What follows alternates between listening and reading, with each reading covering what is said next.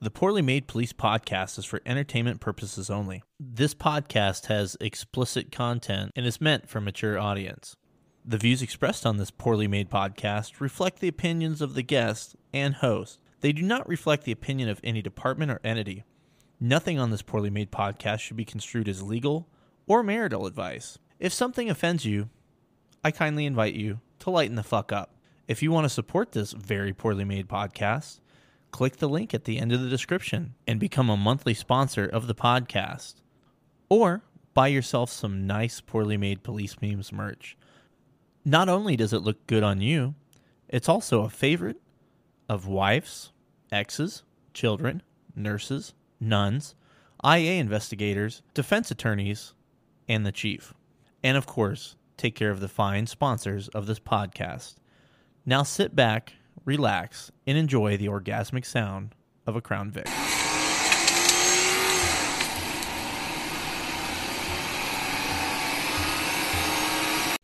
Oh, hey there. Welcome to another edition of the Very Poorly Made Police Memes podcast. This is your Blue Falcon Court / Poorly Made Police Memes Court episode / a bunch of other shit I put at the end. The court cases are fucking phenomenal. It was a really good time. There was going to be more, but I got Blue Falcon, and some people said they could do it and weren't able to do it. So I don't know what the future of the Blue Falcon Court is. I think they're really fun to do. I think it kind of breaks up what I do, so there's a little bit different stuff. If you have a issue you want me to solve, just DM me, all that good stuff. The back half of the episode, my good friend Ben from Thoughts of a Patrol Officer comes on, and we talk about the documentary about the Cleveland Police Department pursuit back in 2012 that he brought up when he was on the podcast. We kind of break that down. I don't think that's going to be something I normally do. There's a lot of other people on the internet that do that kind of thing, and I don't know. I think there's a lot of that out there anyway, and I'll keep doing my thing. But it was fun to do this. So, and then the very last thing I have for you is me and a special guest talk about cops with OnlyFans. It's a interesting discussion, which honestly could have been a whole entire podcast. So that might be a thing down the road, depending on how many more cops come out with their dicks and tits hanging out. But anyway, and that brings us to our sponsor of this fine podcast. That's my friends over at the V Development Group. These guys have great gear.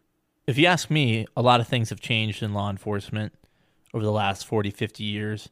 Something we don't talk about nearly enough is the type of medical equipment that is available to cops to take care of themselves. Now, my guys over at V Development Group, they have an emergency trauma kit, and that kit includes combat gauze, chest sealing dressing, gloves, packing wound gauze, shears, all kinds of great stuff. They also have a individual aid medical kit. The purpose of that kit is to control bleeding and to cover penetrating injuries until medically trained responders arrive on scene. This next one's really damn cool, and I was reading up on it. It's called Quick Clot. They sell that. It's combat gauze. The gauze is impregnated with kaolin, which is an inorganic mineral that helps accelerate the body's natural ability to clot. It's crazy, right? That kind of shit exists. It's like something out of an Avengers movie. And of course, they've got wound packing gauze to supplement if you already have a kit. The last product I'm going to talk about is very cool. It's the Visor Tourniquet Carrier. 2-inch ratcheting medical tourniquets and other tourniquets easily fit inside. Inside this carrier is a sleeve, which is enlarged to accommodate easy access to a pen, Sharpie, throw some gloves in there, maybe an EpiPen. So definitely go check these guys out, V Development Group, and I'll have links to all their stuff. And just remember, you want to have the best equipment on you, and God forbid you in one of these situations where you have to apply aid to yourself or, a buddy. You want to have the best stuff, and this is the best stuff. Again, that's my good friends over at V Development Group. And their website, vdevgru.com, VDEVGRU.com. And of course, I'll have that on the podcast description on the meme page. And you can find them on the IG machine at V Development Group. And new customers use the code PMPM and get yourself a nice little discount. Before we get into the meat of the podcast, there's a bunch of stuff I want to get into, and I've been trying really hard to keep these intros short so we get into the podcast. So just bear with me for a minute. Of course, feel like I'm fucking forgetting shit. First thing, there is a Poorly Made Police Memes subreddit. If you're a Redditor, go check it out. I don't run it.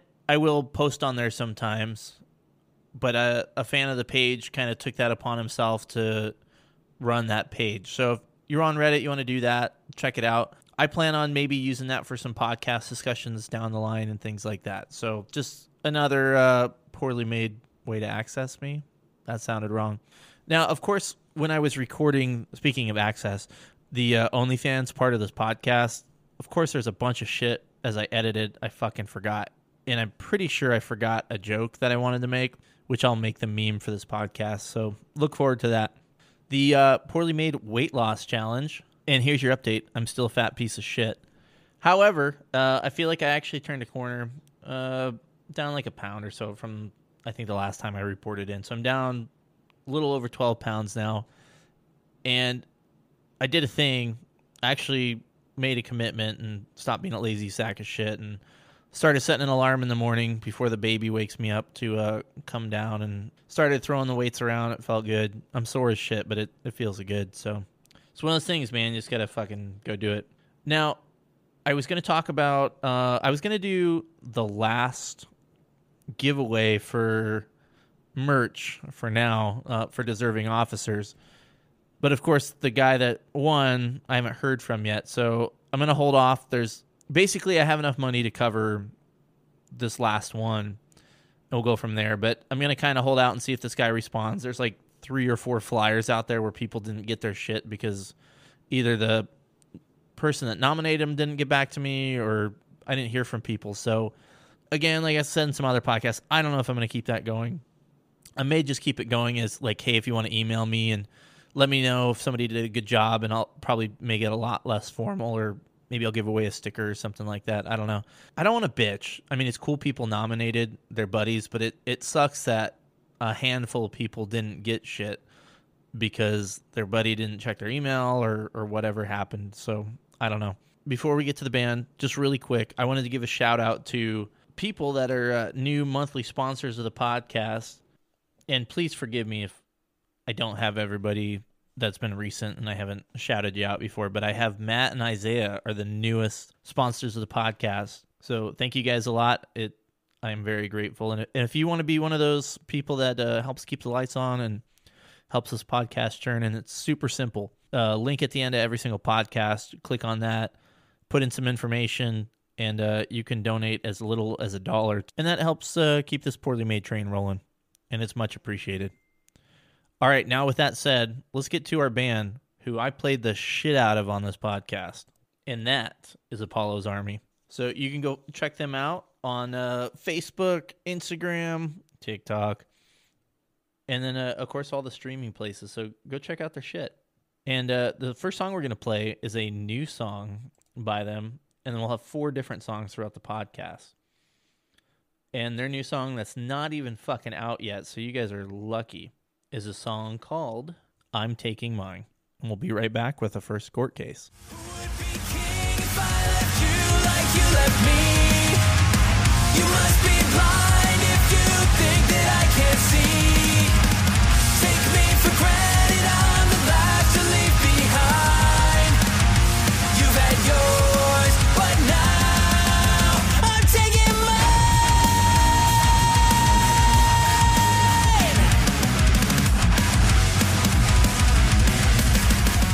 That was a terribly weird sound my cat just made. All right, welcome to the second edition of the Blue Falcon Court / Poorly Made Police Memes Court. Now, folks, we have 3 cases to be heard. The famous prosecutor, Holden Two Dicks, is he's got some charges against Ivan Jurgenoff, and so he's trying to bring him to justice. So there's 3 separate cases that we're going to hear from Mr. Two Dicks. Mr. Two Dicks, how are you tonight? Oh, I'm doing great. It's freezing ass here. And Mr. Jurgenoff, how are you? I'm a lot better now, Your Honor. Fair enough.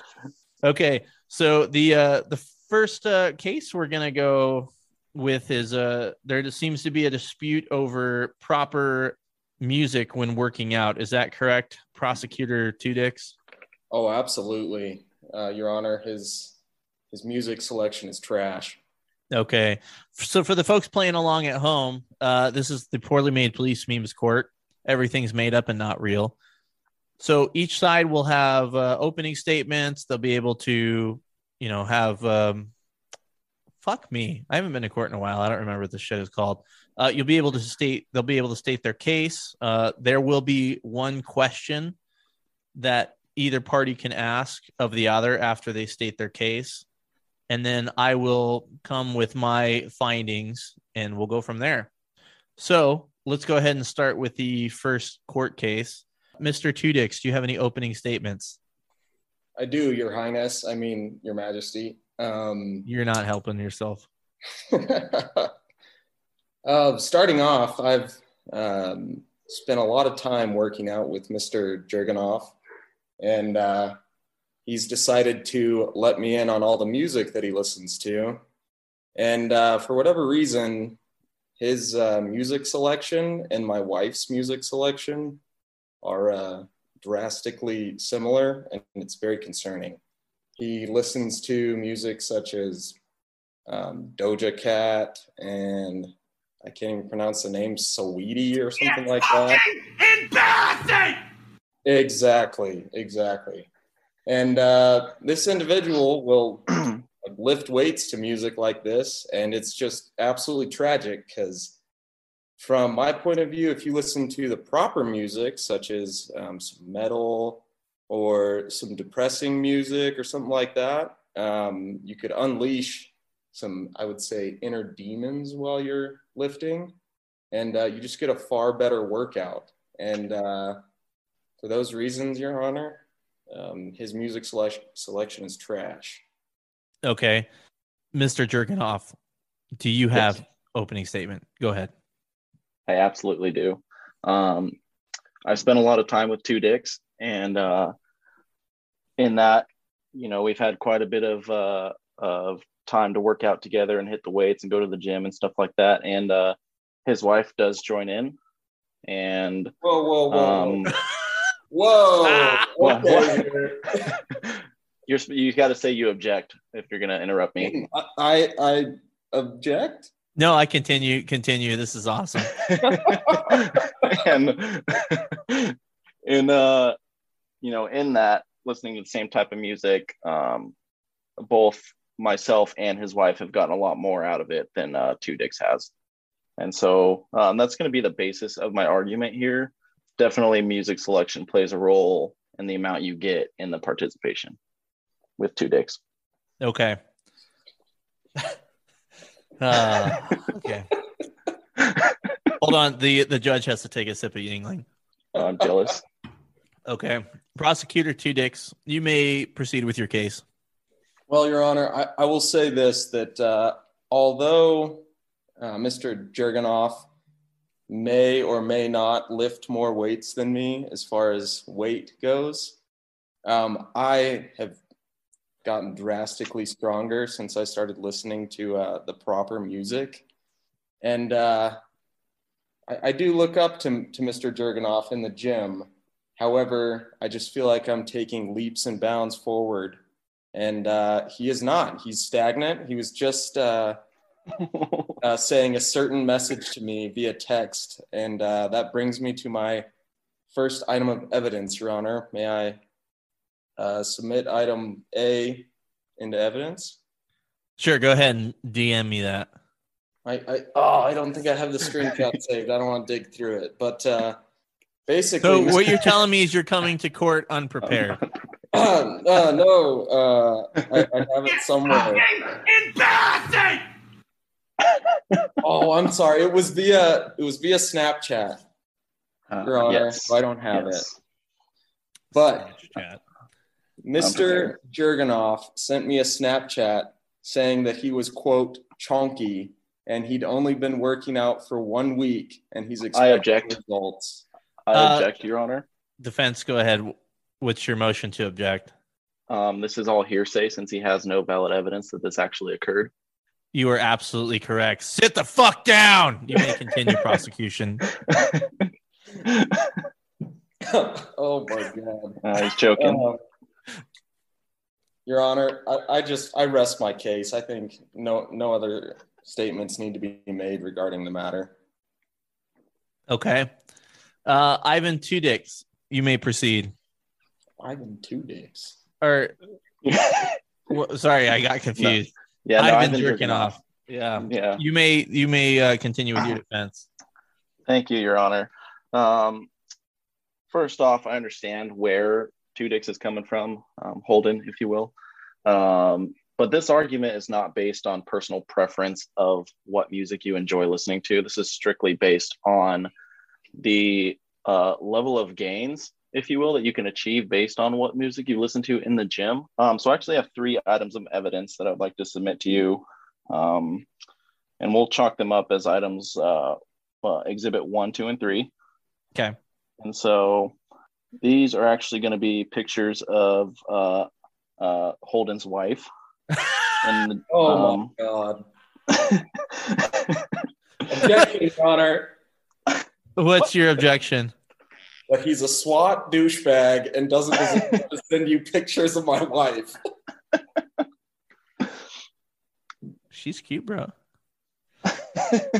Okay, what is the purpose of the pictures of his wife, sir?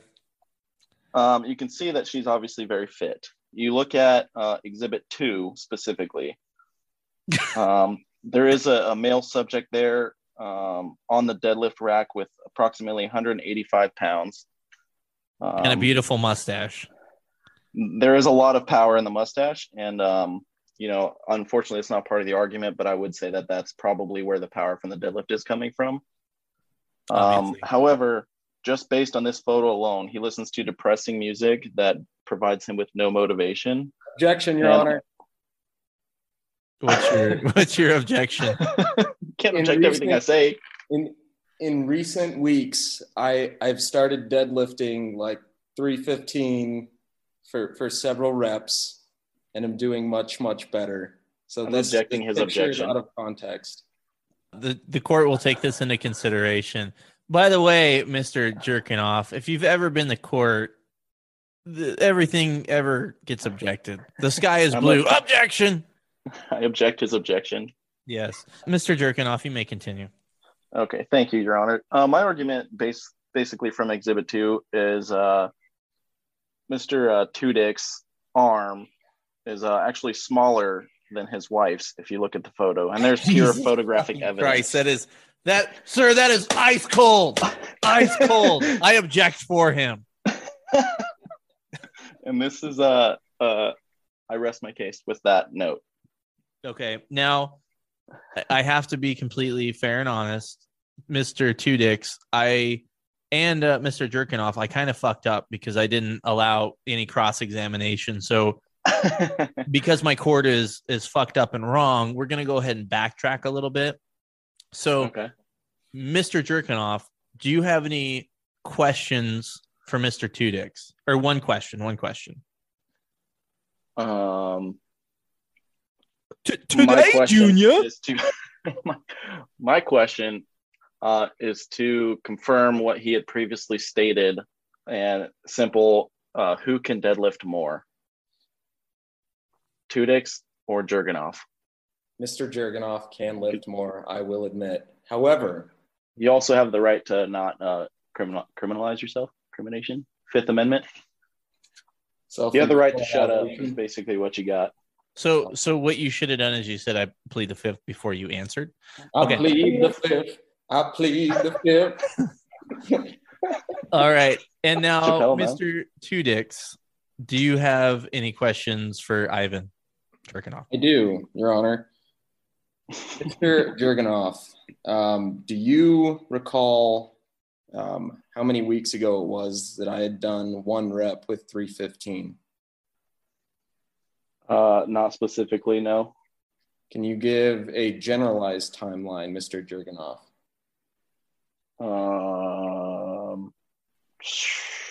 6 months ago.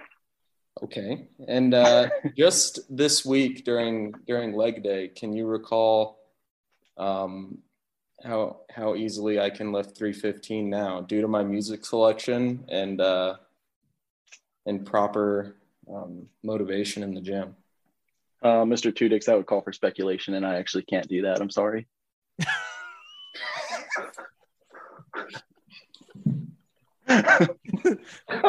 Okay, I'm gonna end this horse shit right now. Now, here's the thing. There's gonna be two rulings on this case. Okay, the first ruling is that the prosecution has literally given no evidence of what the music is. Actually, you did. You said it was like you did in opening statements, but not during what would be admissible in court during evidence. So you never put into any kind of evidence what kind of music is being listened to. So therefore, because of your shitty case, you lost. However, the judge is gonna ask some questions. Mr. Jerkinoff, what kind of music do you listen to when you're working out?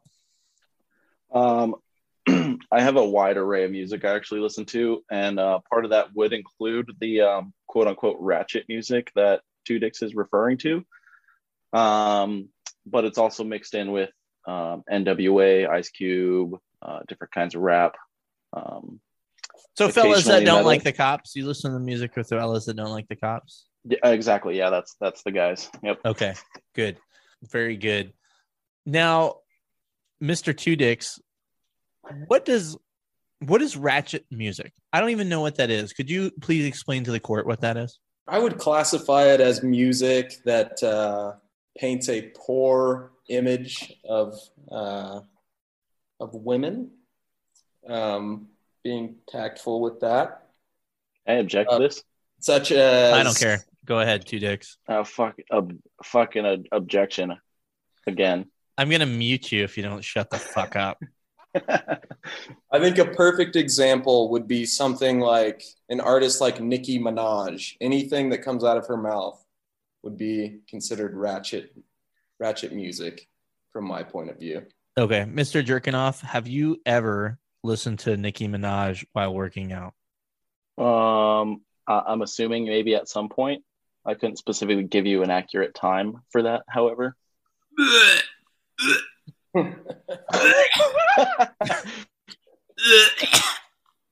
Okay, based on that admission alone, That you doesn't should sound- have. You should Doesn't have. sound pre-recorded. No, not at all. You should lose the case because that is fucking embarrassing. Now, I would like to add one more thing when you're ready. go ahead. All I'm gonna say is Lizzo is one of the artists that has come across my playlist a time or two, and she's fairly hefty. she's fairly hefty. However, she's extremely confident in her body, and she is quote You're just unquote a making bad bitch. excuses now for being chunky. Quote unquote a bad bitch. And sometimes you just got to get down with that when you're making some serious gains. And unfortunately, Tudix doesn't know what that's like. Mr. Tudix, what kind of music do you listen to when you're working out? It would be music such as Alan Jackson. Marilyn Manson Yeah. and just heavier metal music. Tell them the truth. What do you Tell me mean? the truth. tell me the truth? Mr. Jerkinoff, what does he actually listen to? He listens to extremely depressing country music. No. If you're not- bullshit, mug, you tit fucker. I would say another good example is like some Five Finger Death Punch. I can get down with some Five Finger while you're working out. Okay, so here's what the court finds. Mr. Tudix, you were a terrible prosecutor, and there is no reason that Mr. Jerkinoff should have won, because listening to that type of music, as the Peanut Gallery had mentioned, is fucking embarrassing. But because of the poor prosecution, you were found innocent, but you should be guilty. So basically, it's in football where there's two flags, pick them both up, and it's a replay. It's still first down, 1st and 10. We're going to have to go ahead to the next court case. So everybody stand by for number 2. Hold on a second, though. Before we go to the next court case, now, in the terms of blue falconing, sending a picture of somebody else's wife to a rando Total fuck, right? So I do find you guilty of that, sir. I do Yeah, I find you accept that. guilty of that. I accept that. Yeah, I'm gonna have to edit that in. Okay. That's pretty That's a fucked. low I'm not gonna blow. lie. That's a low blow, Yeah. bro. I do feel bad. I'm not gonna lie. Yeah. God damn, that's so funny. Asshole. Oh, low. I will defy. I will be free. You can't control the life that's ahead of me.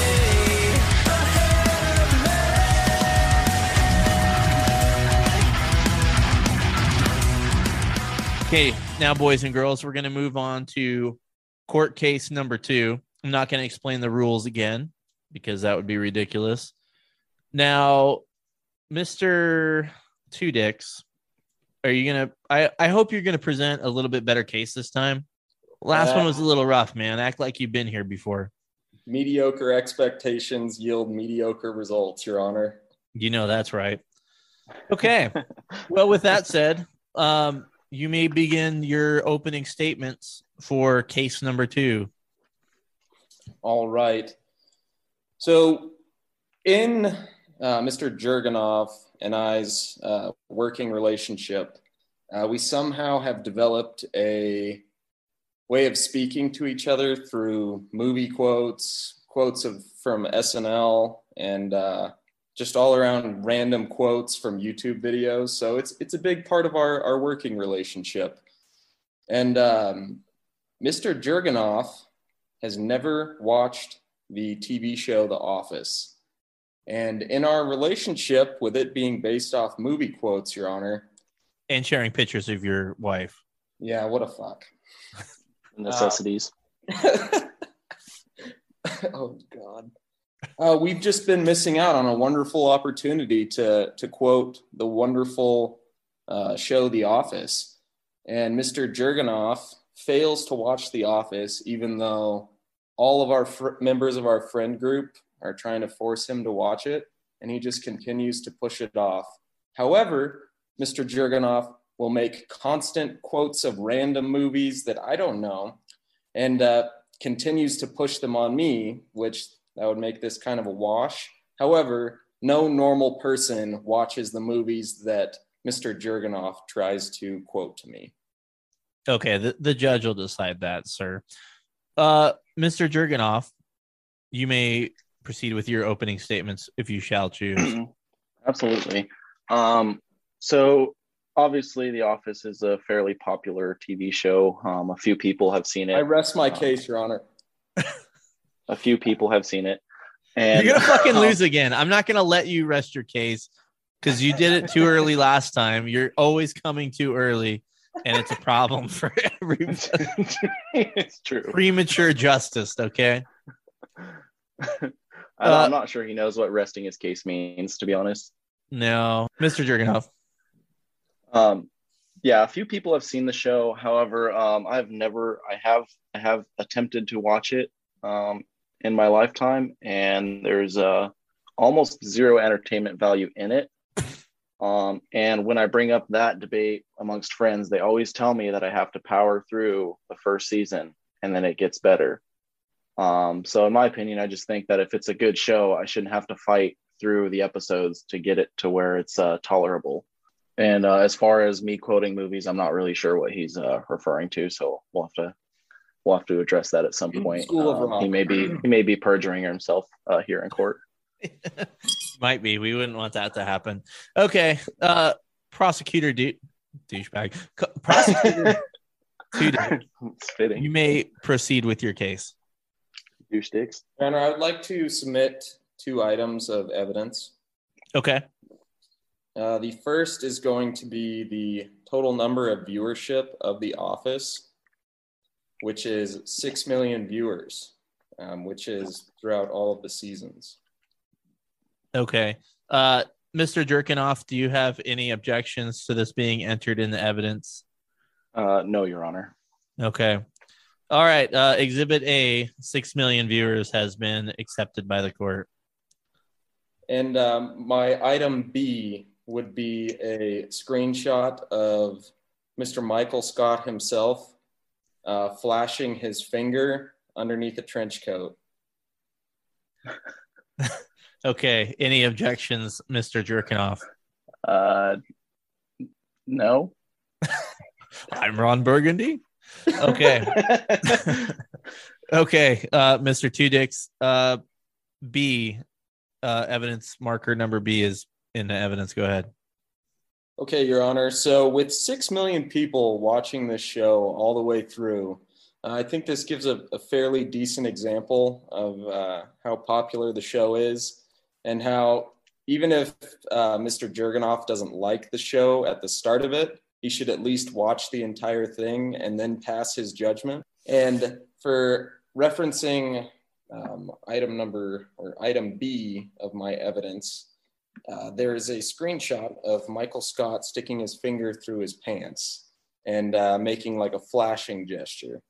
With this being said, this is just one example of multiple things that I could quote and have endless hours of fun and entertainment value during our shifts if Mr. Jurgenoff would just watch the show.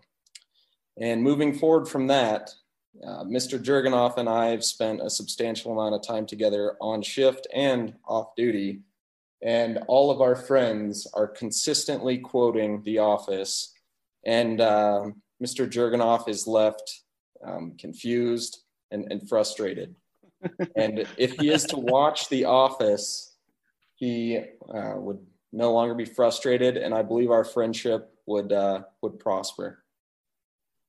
Okay. Do you have any additional statements or evidence you'd like to bring in? I do not. Okay. Mr. Jerkinoff, do you have a question for Two Dicks? Yes.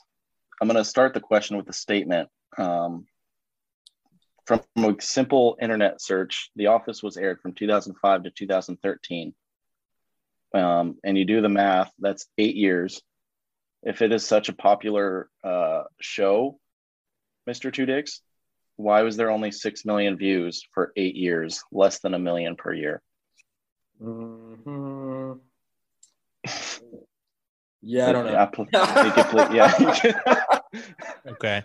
Now, Mr. Two Dicks, I do have some questions for you. Go ahead. So these 6 million viewers, is that of the United States or of the world? My screenshot does not say. It was poor preparation on my part, Your Honor. Okay. Well, we're used to that. What do you know what the population of the United States is?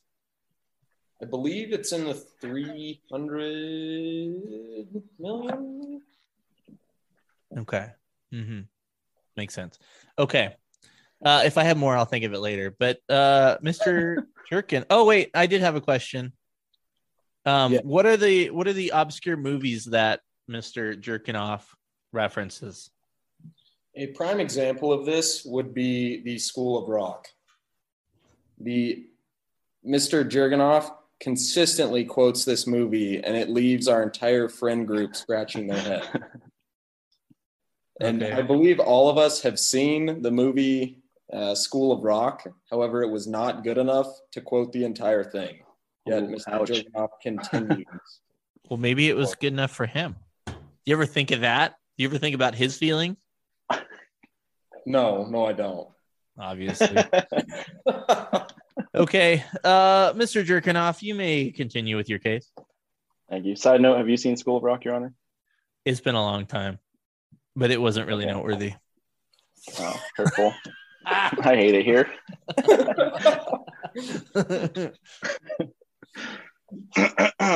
Okay. A few things. I want to touch back on the time frame of when the movie or when the show was aired. Being that Mr. Holden Two Dicks here argues that it is of quality and it's a great show and that I need to watch it, and basically free advertisement for all of them. Why would it only air for 8 years and it haven't made a new episode in almost a decade?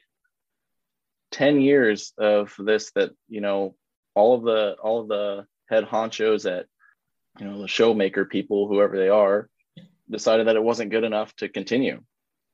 Were they not making enough money? Did we all come to the conclusion that it's stupid and pointless? These are the things that we need to be asking. And obviously, if it was a good show, there would still be new episodes coming out. And then turning back, I don't think that Mr. Tudix here is also very prepared for this either, because I literally just Googled these things about 2 minutes ago and have more information than he does. So taking shots. I like it. Yeah. Also, Mr. Tudix. Oh, I can't ask questions here. The show actually started in Britain. Ricky Gervais was the lead in it. Ricky Gervais. Ricky Gervais. I'm pretty sure that Mr. Tudix was unaware of this information. And that's all I got to say about that. Mr. Tudix, is that true that you didn't know it was basically a remake? I actually did know that, Your Honor. Well, it's basically hearsay. There's no way to prove it. Yeah, he's lying. Yeah. Okay. Mr. Tudix, do you have any questions for Mr. Jerkinoff? I do, Your Honor. Mr. Jerganoff, do you believe that all great things must come to an end? Are you breaking up with me? That already happened. We're through. Yes. Then I would have to say that The Office had to come to an end. And in terms of TV shows, or especially in today's day and age, they last like 1 year. 8 years is a pretty damn good run for a TV show. Yeah. Now, Mr. Jerkinoff. So sentimental. Yeah, he did. He got like really a little soft about that, if we're being honest. Weird. That was a little weird. Mr. Jerkinoff, have you ever seen the TV show Parks and Recreation? I've seen a few here and there, yes. Okay, so you haven't watched that show all the way. Correct. Okay. What about Breaking Bad? Have you seen that show from start to finish? I have not. Okay. I can't say shit because it took me 10 years to watch it. I'd say I've seen all of Sons of Anarchy, though. Cool story, bro. Pretty sick. What about a good show, though? Have you seen any good shows all the way through, or? Yeah. What's the Lock and Key? I don't even know what that is. Dude, it's pretty. Okay. It's pretty So badass. what you're telling me, though? Yeah, go ahead. Mr. Jerganoff just quoted Lock and Key, which is a perfect example of a TV show that he pushes on me that no one cares about. I've never even heard of it. Exactly, Your Honor. Now, Mr. Jerkinoff, are there any comedy TV series that you enjoy watching? Trailer Park Boys. Oh, you just scored some fucking brownie points there. Hey, Your Honor, Saved I us. turned Mr. Jerganoff onto the Trailer Park Boys. It was me. Okay, give him his ribbon. I just wanted to make sure you weren't like a fucking square that sends pictures of people's wives to randos. So Do it. I believe that the court is ready to come to a decision on this. I would argue that Mr. Jerkinoff had a better case. However, dude, just watch the first season. It's really funny after that. I Well, find you part of the guilty. argument. Oh. The fuck? It's a great fucking show, man. What the hell's wrong with you? Yes. I'll just skip to season 2, I guess. No, but you gotta watch season 1 so you got it. You understand everything. Yeah. There's a story to it. Yeah. It's a whole there's all Okay. these arcs and stories, man. The first season does suck. I mean, but I remember watching it years ago with my wife and we're like, this sucks. But once you get past the first season, it's gold. So All right. yeah. And that's part of the reason I brought up Parks and Rec is that's kind of the same way too. Is the first season of that show blew ass and then it got considerably better. Okay, gotcha. All right. We will take a very short music break and then we will be right back with their third court case. All right. How'd you guys think that one went? That was way better. You're fucking. You should never go to law school. Yeah, dude, you're the fucking worst. Yeah. Yeah, It's hard going first. it is hard going first. I mean, we really could. Miss Jerkinoff could go first on this one. It doesn't really matter. Yeah, let's do that. Let's do that. Yeah, let's do that. We're gonna switch it Okay. up a little bit. Although I said at the beginning that you brought him up on 3 cases, but nobody's paying attention, right? True. It's poorly made, right? It is poorly made. Classic. All right. I'm probably gonna leave all of this in because it's funny.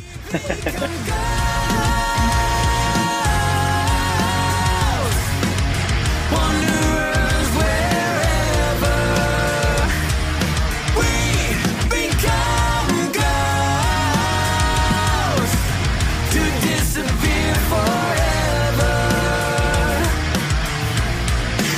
All right. Now on the third and final hearing between these two douchebags, we're gonna do a little swapping here. Not the kind of swapping these two guys do, apparently, but Mr. Jerkinoff. My wife's gonna fucking kill me.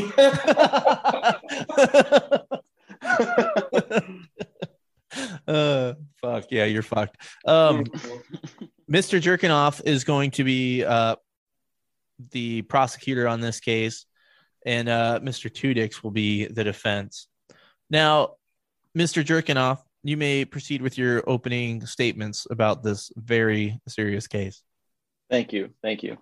As the Your Honor and the jury are aware of, law enforcement deal with tasers, and among that, the X26 specifically is an older model now. However, it's what we still use.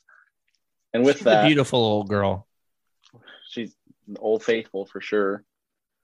With that, there's the option on the taser to remove the cartridge so that you can drive stun people. And a drive stun is when you basically pull the trigger on the taser and it's zapping and you push it into somebody to cause local pain. That being said, Spoken like a true cop. True. Good point. That being said, Mr. Tudix, bringing him on charges of being a rat, if you will. And in the situation, I was being attacked. We were on duty in the briefing room, and I was being both verbally and physically assaulted at the time while sitting in a wheeling chair. Mr. Tudix was being very aggressive towards me. He slapped my phone down while I was listening to the Poorly Made podcast. In defense of that, I took his hat and I threw it out of the briefing room. And then he started pushing me. And at that point, he was pushing my leg, and I was starting to retreat to gain distance to get away from him so that he wouldn't hurt me. And he was calling me things that were very vulgar and Is this stuff aggressive. that you're going to want to put into your case? Because this is opening statements, and you're just kind of rambling on here like a bad Oh. victim when you go to a call and they keep making up shit like something. Yeah, I'll close it up here. We got this. Hold on. Anyway, I drew my taser and removed the cartridge to defend myself and told him I was going to tase him. And he, quote, said, "Do it. Fucking tase me," unquote. On this point, the cartridge was removed and I held it at his leg and I said I was going to do it. And he again said, quote, "Do it, pussy," unquote. At this point, I pulled the trigger on the taser and was arcing it next to his leg. The arc jumped to his leg and zapped him. I shut it off and we went, one, we couldn't breathe because we were laughing so hard because it's fucking hilarious. And two, immediately after that, he decided that we needed to call LT and tell him what happened. And I disagreed. I felt that we could not say anything because we were both screwing around and we can just carry on our lives. And I think that I stand by that. Okay. Now, Mr. Tudix, you may have your opening statements, which is hopefully not a ramble session like your other guy here. Yeah, I'm falling asleep over here. A majority of what he said was true. However, what happened once the taser was drawn is a little different. Basically, I started to wheel towards him. He drew his taser, and then I started to comply. And then the Mr. Jurgenoff decided to wheel forward towards me. And then I said, "Tase me. I want you to." And then he decided to tase me. And I believe that the correct thing to do would be to tell the lieutenant. And one thing that was left out in this situation is there was another unnamed individual in the room and witnessed the whole thing. Therefore, it would never remain silent. Everyone would know. And as you know all too well, Your Honor, in law enforcement, if you lie, you die. Copy that. All right, Mr. Jerkinoff, even though we heard the whole fucking story already, you want to go ahead and proceed with your case? Absolutely.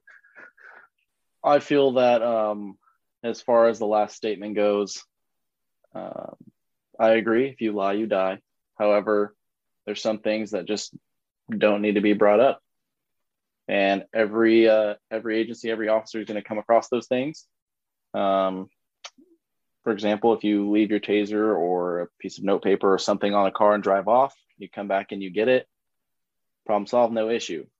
Mr. Tudix was not injured. Nobody was injured. There were no other issues.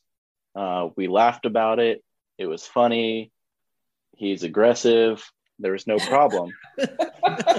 He's aggressive. That being said, I felt it unnecessary to run it up the chain of command, as those things can be addressed on a squad level and inter-officer, if you will. Whereas Mr. Tudix here decided to fly out of his blue nest and and proceed down that road. Okay. Now, well, actually, no, scratch that. Who is the one who got? Okay, so you were the one that got tased, right? Tudix.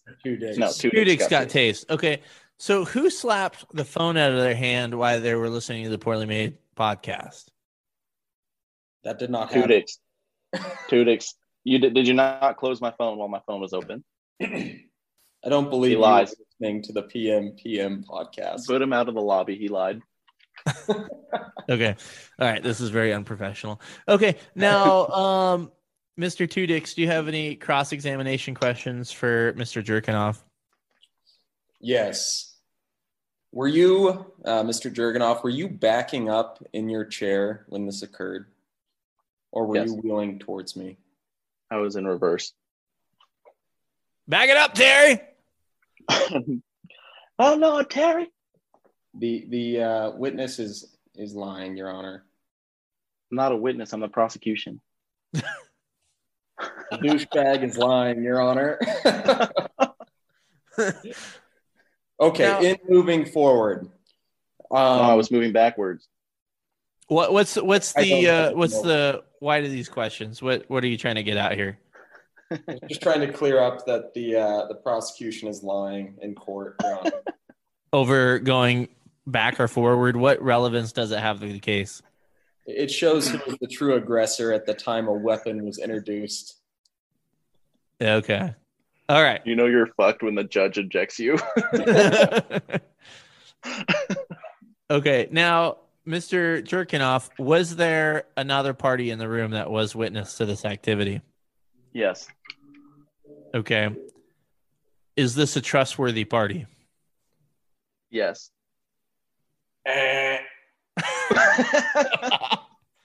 Is that? I think you meant to say objection. Yeah, objection. Okay. What's your objection? I don't know if I want to dime myself out here because our agency is very small, but this officer did not have very much time on the road. Okay. Okay. Interesting. All right, Mr. Tudix, you may proceed with your case. So the whole situation, we can go back and forth on what happened. However, the reason we're here this evening is whether I was a Blue Falcon or not by forcing Mr. Jurgenoff to tell the lieutenant. And I believe with law enforcement being an honorable profession, that when you fuck up, you got to tell someone. And part of having that internal compass of morality, you have to fess up for things that can easily fly under the radar. Do I recognize that we could have brushed it under the rug and no one would have ever known? Yes. However, doing the honorable thing was to tell the LT, and that's what we did, and it seemed to have worked out thus far. And that's really all that I have to say, as far as I'm not a Blue Falcon because I did the right thing. And I did not create more work for anyone. Except for our memos. Oh, yeah. Ooh, yeah, memos are rough. Now, do you guys, or Mr. Two Dicks, does your brass download your tasers ever? They do. However, with the X26, it's not as much data as you would get from, say, the X2 or the Taser 7. So they download them, and by policy, we're supposed to spark test our tasers every shift, and everyone kind of does it sporadically. So it could have flown under the radar. Okay, by the way, let's talk real quick. This has nothing to do with the case. The X26, if you still have one of those, fucking spark check it, because it helps with the battery life. Yep. And if you don't, 100%. your shit will fucking die and is funny as shit. But anyway, okay. So the court, actually, I didn't give you your turn. Mr. Jerkinoff, do you have any questions for Two Dicks? No, I'm good. Okay. The court has came. The court has not came. Lucky. The court has come to, that sounds just as bad, to a conclusion. And the court finds in the favor of Two Dicks. Not after that. And the reason the court does is because of the witness in the room. I don't think you really have a choice in that at that point. I mean, that's all-time blackmail too, even if it's somebody that is quote unquote trustable. Had it been just you two jerking off each other, I think Jerking off Two Dicks.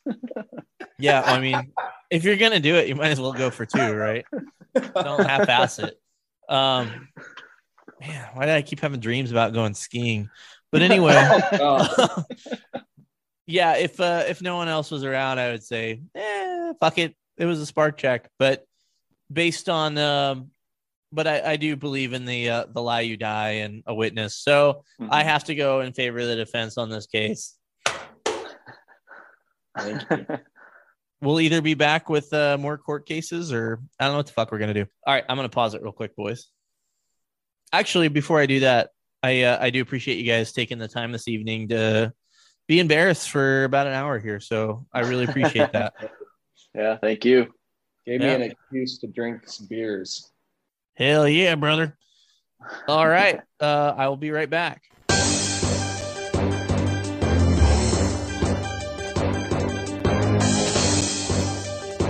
And now a poorly made police memes special bulletin, a book report on the movie that Ben from Thoughts of a Patrol Officer told me to watch, 137 Shots. He is here now, so we can talk about this case. How are you, pal? I'm doing good, buddy. How you doing today? Good, man. How does it feel to be right back on the podcast already? It seemed like the other day we were cuddled up. Yeah, I was gonna say that it was the honor of a lifetime the other day, and to be able to repeat that, I don't know if I'll be able to match this for as long as I live. It's probably similar to like, when your kids are born and when they, all that good stuff. Yeah, Totally the same. It's totally the same. Yeah. So you're either following up Blue Falcon Court or at the beginning of Blue Falcon Court. I haven't decided, and it's poorly made. So there you go. Speaking of Blue Falcons, I know this guy that tried to get me to do a podcast when I was having dinner with my kids one time. You're a dick. Stop crying, man. I sent him a message. I was like, hey, dude, you want to come on? He's like, I'm having dinner. Jesus Christ, we live in different states. How the fuck am I supposed to know? And by the way, Yeah. that is a late dinner time. Who eats dinner that late? It's 7:00. You eat dinner at 7:00? Well, I work out after work and then we have dinner. And my daughter had it practices, stuff happens. Okay. How many, You how know. many, how many, how many pounds on your squat? Was it like 500, right? 515 is my all-time max. Look at you. Anyway, Yeah. the reason we're here and not shit talking each other is to kind of shit talk the Cleveland Police Department. Oh God. Okay, well, not the entire Cleveland Police Department. So in the podcast we did a week ago, you talked about this documentary that's on Netflix called 137 Shots. Mm-hmm. And if you're not familiar, watch it. You can pause this and go watch it or watch it afterwards or whatever. For me, there wasn't enough questions answered, but it wasn't geared towards a cop. Like a cop's what I was thinking about what was going on. It's more geared towards being angry at the police is what this documentary is geared toward. Are we tracking the same there? No, I 100% agree. It definitely has that filter over it from a anti-police activist kind of point of view. Yes. However, that pursuit was fucked. Yeah. Like what I tell people when I encourage them to watch it, I say this is definitely slanted like an anti-police thing, but the people in it didn't do themselves any favors. So there's still plenty to take from it, even if you understand it comes from a slant. There's a lot to watch. Well, some guys did do themselves a favor because they were talking in the documentary, like, yeah, some cops in the pursuit, because there was 60 some cars involved at one point, like dropped out because they're like, this is ridiculous. They did themselves a favor. So Yeah. I guess we'll just kind of chronologically, we'll go through the whole thing. And if you listen to this before you watch it, sorry. So basically this car takes off from the cops right in front of the Cleveland headquarters, I guess. And the two guys were at headquarters and they heard what they thought was a gunshot, which I guess was probably proven to be the car was backfiring. Now, Yeah, it was 100% proven. yeah, If I could give a really fast synopsis for the people that have no idea what we're talking about, oh yeah, that's probably a good idea. it was a pursuit. I think it was 2012 Yeah. in the city of Cleveland. And it wasn't just Cleveland Police Department. It was like Metro. It was in and out of the city multiple times where they were pursuing a vehicle. We'll get into the details of that in a moment. Over 60 cruisers were involved in the pursuit. There was 137 shots that were fired during this pursuit that ended in 2 people getting killed and some crazy things that happened at the very end of the pursuit. So that's kind of where we're starting at. Yeah, I think that's important to note. My question to you when we were recording, I was like, well, why didn't they stop? And what came up in that documentary is a UC, an undercover dude, stopped him, didn't call it out, is my understanding, didn't call it out, didn't do anything you normally would do, and walked away from the car and it took off. What happened in that interaction is unknown because this is like pre-body cameras and stuff. And in the documentary, it says that this cop, when initially questioned about it, he told them 2 or 3 times, no, I didn't stop this car.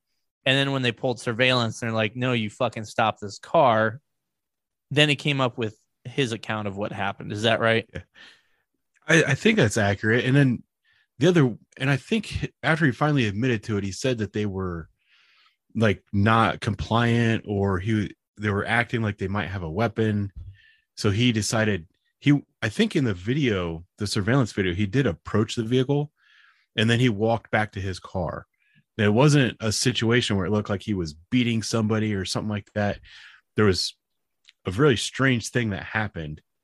And then the car, which was an old Cutlass, Something like that. yeah, it ends up just taking off like a bat out of hell. And he's like, I didn't call this in. I'm not even here. I'm just going to turn left and pretend this didn't happen. Yeah, it goes flying by the other officers. And I think that's the first point I wanted to bring up. I don't know how it is where you work, but guys will stop cars and not call it out. I think that is incredibly stupid. Personally, I think anytime you're doing anything, because you don't know, I think you brought it up. No, actually, it was a guy on my last podcast, and he brought up a great point. Guys that do traffic stops, they don't know that the person that they stop is going to shoot them, right? Mm-hmm. So call your shit out. Everybody has their lame ass excuse why they're not going to call it out. Fucking call your shit out. I get if you have a computer and you can on-site it, at least that's something. But I think it's safer to call it out. But not calling it out fucked everybody else on this too.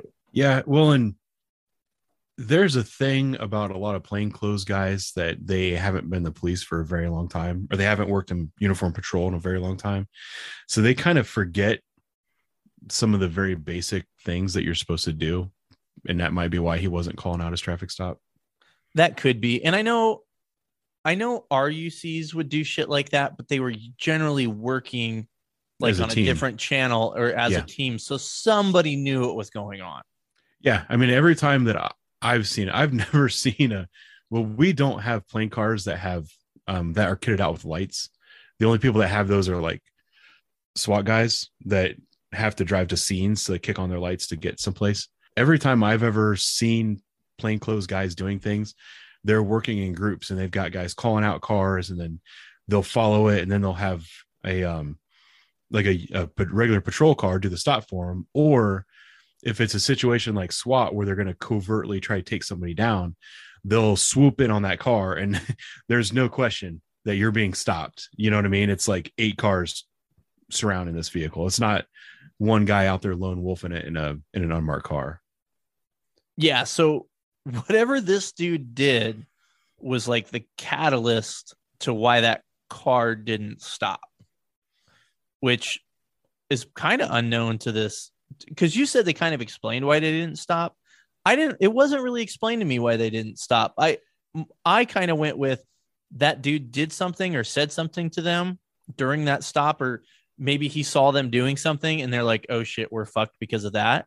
I think is a safe assumption, but we don't know exactly what that was. Yeah. I think he made an approach and then they took off, and he was just like, all right, I'm not pursuing. I'm going to get out of Dodge. Yeah. So whatever happened there, who knows? Now, the second part of this is, so right after this happens, probably within a minute or two, they fly by the police station. A couple dudes are, I don't know, getting into their car, getting out of their patrol car, and they hear a backfire, which they think is a gunshot coming at them. Yes. And that's what starts the pursuit. And that's another thing that this is one of those issues that pisses me off worse than just about anything. Like, there's a difference between you heard a gunshot and somebody is shooting at you. If you've ever been shot at, you know that difference. Have you ever been shot at? I've had guns pulled on me. I have not been shot at, but I've heard enough gunfire. I was actually going to bring up one point about that, because I'm not going to totally say, oh, there's no way you couldn't mistake it.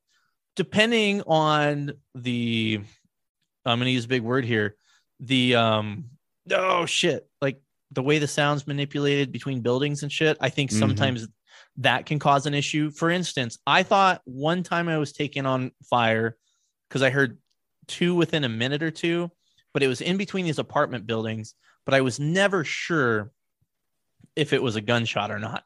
Well, I think it was, but it could have been a backfire. Have you ever heard the crack and sizzle of a round going over your head? I have not. That when you hear it, you realize there's a difference. Like, there's a very clear difference.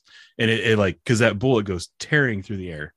If it's anywhere within 20, 30 feet of you, you'll hear that sizzle through the air. I mean, it's hard to describe, but once you hear it, it's absolutely unmistakable. And I also, there's nothing wrong with when you hear gunshots close to you, you can air it. Hey, someone's popping off rounds extremely close to us. Send me some cars. There's a difference between that and a car just drove by and popped off a round at us. And that's what started this whole shit show. I'm going to play devil's advocate for a second off that initial interaction. And I think sometimes your mind can play tricks on you. As you hear a backfire, However, I'm sure they weren't really paying attention. They were paying attention Yeah. to whatever they were doing.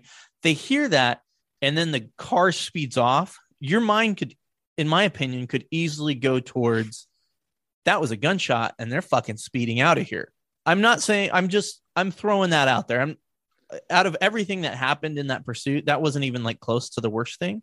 No, that's correct. I was disputing whether or not they were being shot at or they just heard a gunshot.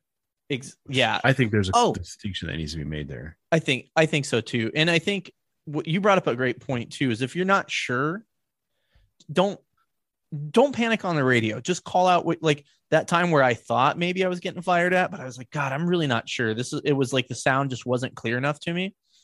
All we did was air out like, hey, we think we heard a gunshot. We're checking the area. So people knew where we were and that it could be serious, but just that kind of thing. Yeah. But I was going to say too, is they made a point to mention in the documentary that the officer that called it out had a history of screaming on the radio, which I have nothing to disprove that, but they also didn't like add any evidence to it. It was just like a little statement they threw in there. Yeah, that's true, because we all know those guys that do that. We know that those people exist. Yes. But I do think that if you're going to say that in a documentary, you should provide some evidence that he is one of those people. Yeah. And there was nothing really, they basically just said, oh yeah, he's one of those people that says shit like that. And that could have been the attorney for the families of the people that got killed that was making that claim. Yeah. And that's another important thing to bring up too, is how many times do you see these like lawsuits come out and there's all these like wild accusations? It's just they're throwing everything at the fucking wall to try and make something stick, or it makes the cop sounds bad. And then they always get dismissed because they're not proven. It's like, oh, so-and-so said this and did this. And then it's basically like the attorney trying to make a name for the case. Yeah, that's what they do. But yes, let's not get off the point too much. Yeah, we're off the point. And I know you're a busy guy and you eat lunch or dinner way too late. So then they get into this wild, crazy pursuit. And it sounds like it was on 3 different channels. Possibly. At least. Yeah. Because I saw on the bottom of the screen, and this is where they did a really shitty job explaining things, but I kind of pieced it together. Is depending on what channel you were listening to the pursuit, you were getting different information. Mm-hmm. A pursuit needs to be on one channel.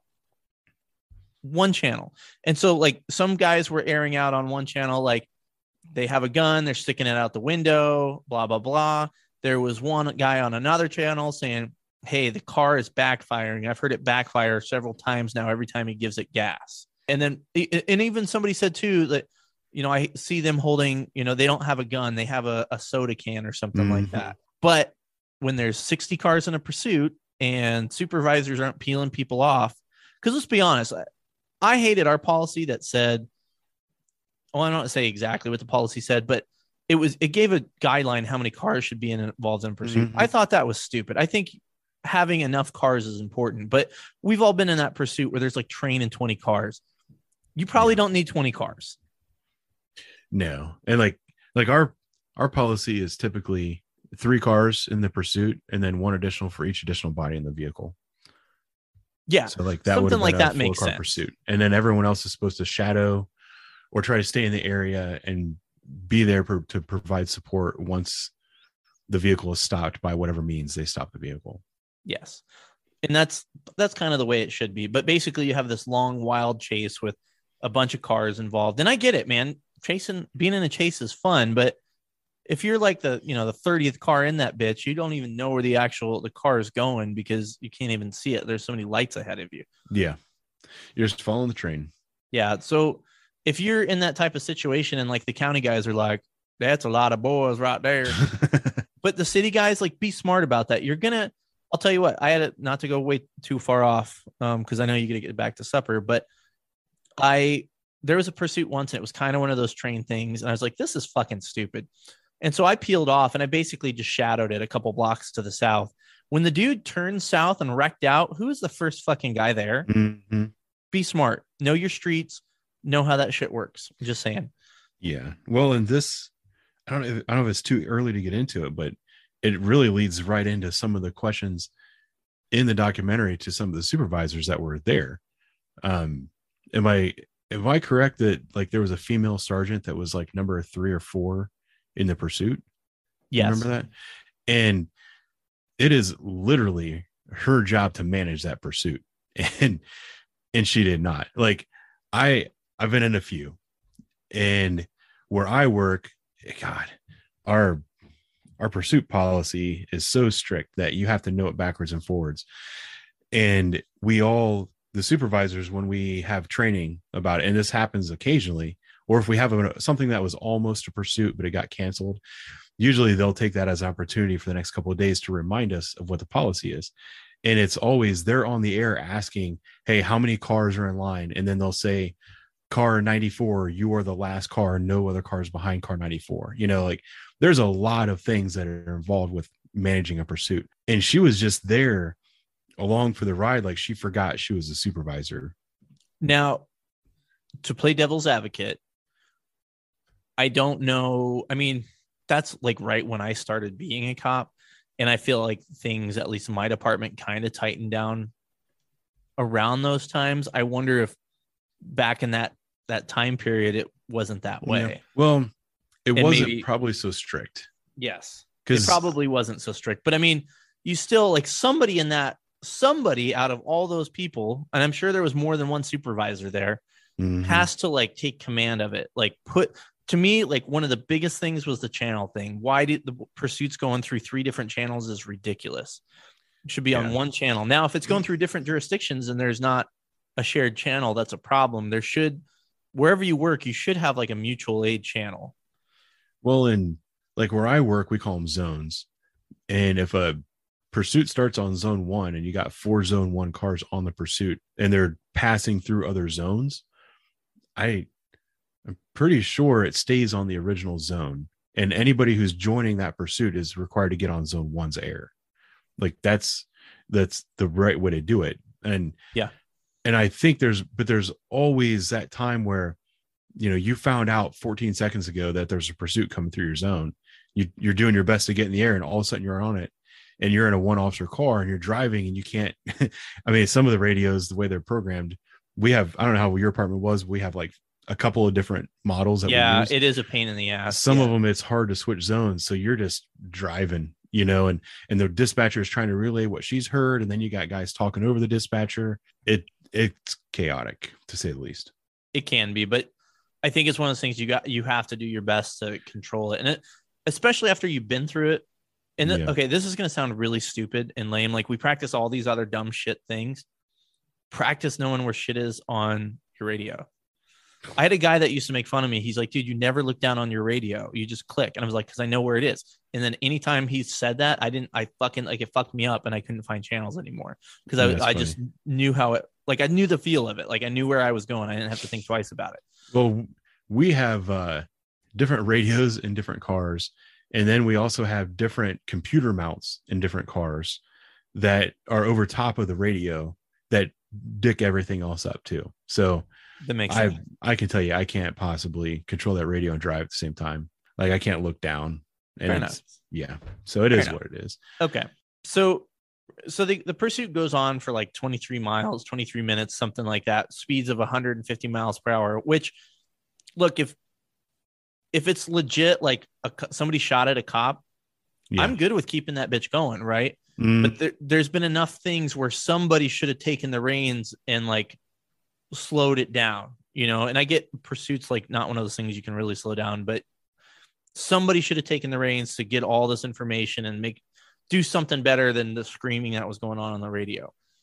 So the car basically goes into a neighborhood they weren't going to get out of and comes to a rest. And at that point, they basically had, I don't know what kind of techniques they were using, but it wasn't like a high risk stop at all. Like there was a patrol car, like right up, like passenger. Was it like driver window to passenger window, or it's basically?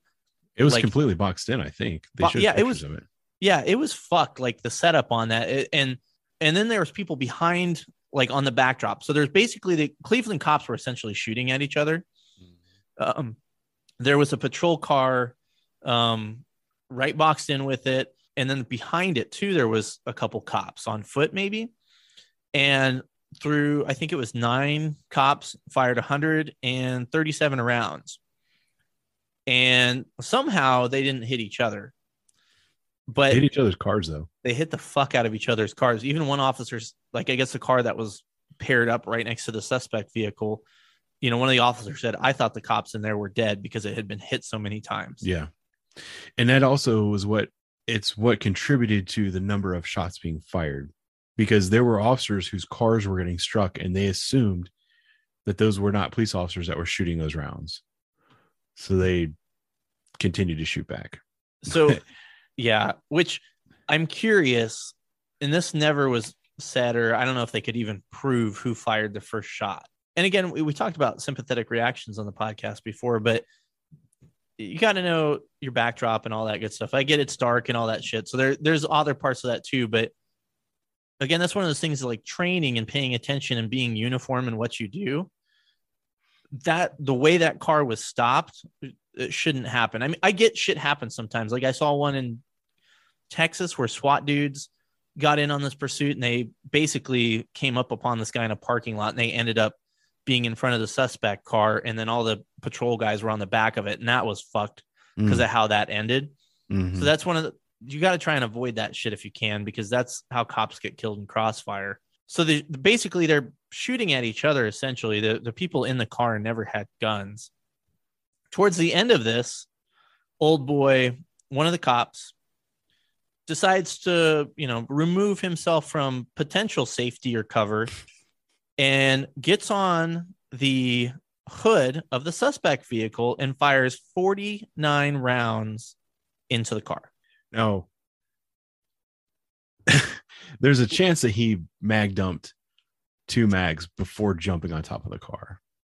Oh, that's true, because they said he did fire 49 total. I'm sorry. He fired a total of 49 rounds, but he definitely jumped on the hood of the car with both feet basically straddling the center line of the hood of this vehicle, and just unloaded directly into these 2 people that were sitting in the car.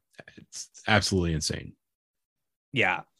That's what tactic is that? And you know, again, like it's one of those things, like if they were, and you know me, you know, old Ben here, we're not like cop bashers, but the whole thing was just so fucked.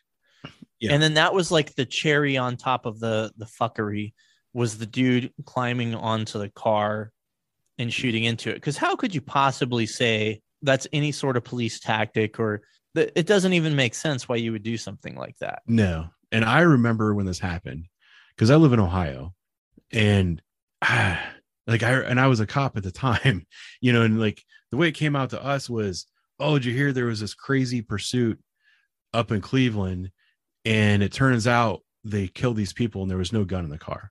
That was the way it was like put out to us.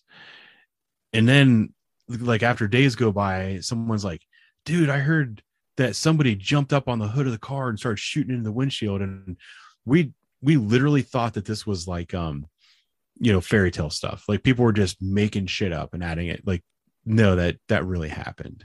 It boggles my mind. I still to this day can't understand. Well, and then the cop and he's the only guy that ended up being charged and then fired eventually. Well, there was others that got fired and got their jobs back. Yes, that's right. Fired and got their jobs back. So he's the one that did not get his job back. No. And they interviewed him, and I'm not trying to be rude, but I just don't see how this dude, in just the 5 minutes of camera time he got, was hired by a police department. He didn't seem like he was all there. No, I concur with that 100%. I don't know how you can like look him in the eyes, have a conversation and be like, yep, I want you to be a police officer on my streets. That's strange. Now you have to take everything that is in that documentary with a grain of salt, because of who's behind it. And I don't even know who's behind it, because then it gets into all, you know, all this other stuff that happened around the country. And they, you know, they do a montage of people at the end that were killed by cops. And they tried to make the documentary about police accountability, and they used him as the poster child because he beat the charge. And the thing that they don't really talk about is, well, I don't even know how many officers fired their guns, but it was a lot. There was a couple that only fired 1 or 2 rounds. So it's probably 20 officers that fired. Who knows who killed these people? The reason that this guy wasn't convicted is because they can't prove that he's the one that killed them. And that's not what was conveyed in the documentary. They focused on him standing on the hood, firing all those rounds. Well, they might have been dead before that. They could have been, but I kind of got, and that's an excellent point, but I got a different feel from that, and especially from what the judge said when he announced that he was not guilty is, well, let's play completely devil's advocate on this. Is you're a cop and the information you have, because we're looking at this like 8 years later, helicopter view, all this shit. Looking past everything that happened, you don't know that it's a backfire. You think that you're being fired upon, and you still think you're being fired upon. So you take it upon yourself to end the threat, however unsafe that is. Just because you use shitty tactics doesn't mean it's against the law. Yeah. So, well, and I don't know. There's that. And when people talk about how many rounds, I was thinking about this randomly today. I think I saw something about shooting people in the leg. That's probably what made me think about it. And like, people don't realize that deadly force is deadly force. 1 round is deadly force. 137 rounds is the same level of force. It is what it is. That's something to consider also. Yeah, that's you were more articulate than I was, because that was kind of the point I was getting at is, yeah, I think but the problem is how we got to deadly force was through, I don't want to say neglect, because that's maybe too much, but it just bad. I don't know, just a bunch of fuckery, man. A bunch of like mistakes got to deadly force. If a couple things went different, it never would have went there. Like that first dude that stopped the car, if he would have been on the up and up about what happened, or if guys were getting the information on all the channels, like, hey, this car is backfiring, they don't have a gun, all this shit, I think it dramatically changes what happened. Or if they didn't just if they would have just executed a felony stop when the vehicle stopped moving. Yeah. But I think the problem is whoever, and this is purely speculation, is whoever took that first shot probably shot a patrol car, started a cascade, and it just started everything. Yeah. Now, I don't know what to think about this, but in the trial, basically most of the other cops involved in this that were called to testify all refused to testify, which cops still have the right to the Fifth Amendment, but it looked pretty bad. What's your take on bad? That? Well, and I hate that. I hate it, but you're absolutely right. Like the optics were bad, but to me, I'm like, the way it was described to me before I watched it, that was one of the scenes that somebody pointed out from the very get-go. And they were like, yeah, these Cleveland cops, they stuck together and the prosecutor was so pissed off, blah, blah, blah. I get that. But the way I look at it too is, let's say I was one of the officers who was almost one of the last people to be involved in this pursuit. And I was only involved for 30 seconds. It stopped right in front of me. My car took a round and I fired 3 rounds into the vehicle and then stopped.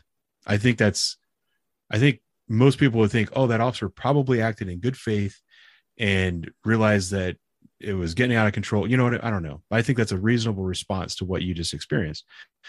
Now, if I were to go and testify that, I fired into the vehicle, blah, blah, blah, I'm potentially opening myself up for criminal prosecution as well, because I participated in it and I'm testifying to that. And anything that I say in court can be used against me as well. That's the best explanation for why I think that would be appropriate, but I don't really know. And I don't know if all the officers that were called to testify were officers that fired their weapons, because it's possible that they could have all been swapped out for him at any point in time. Yeah, I'm kind of with you as far as like optically, it sure as fuck looked bad.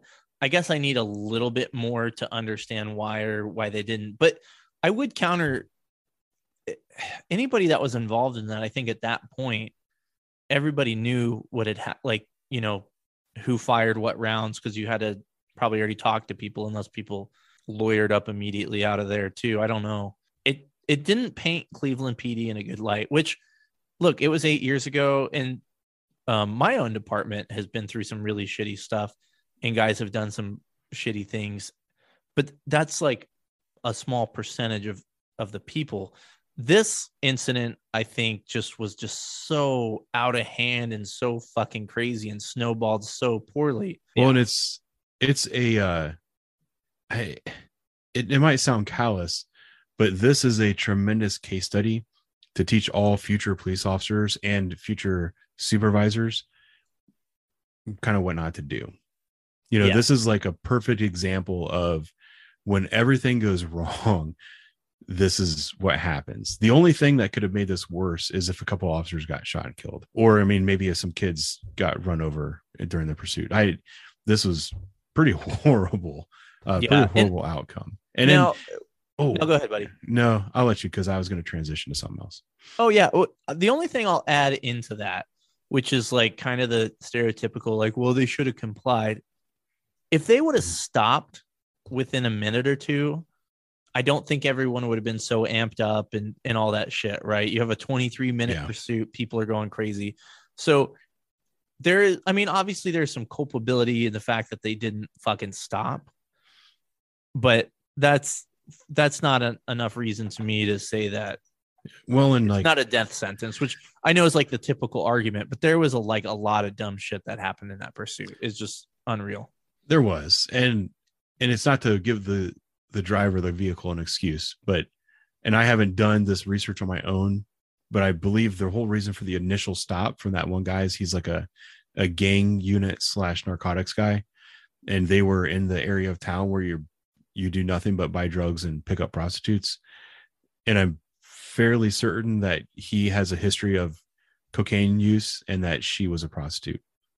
Yeah, so that's my understanding too. Yeah, so like he was probably not in the right frame of mind, as well as a little bit of fear of I'm going to get in trouble and I don't want to deal with that. And then that also snowballs. Like, you commit to fleeing from the police, it's not like you're just going to stop, because your brain commits to it too. And then that his brain was quite likely cocaine fueled. It's just a horrible, horrible mix of things that happened. I don't know how else to say it. Just one of those situations that everything that could go wrong pretty much went wrong in that 25-minute time period. Yeah.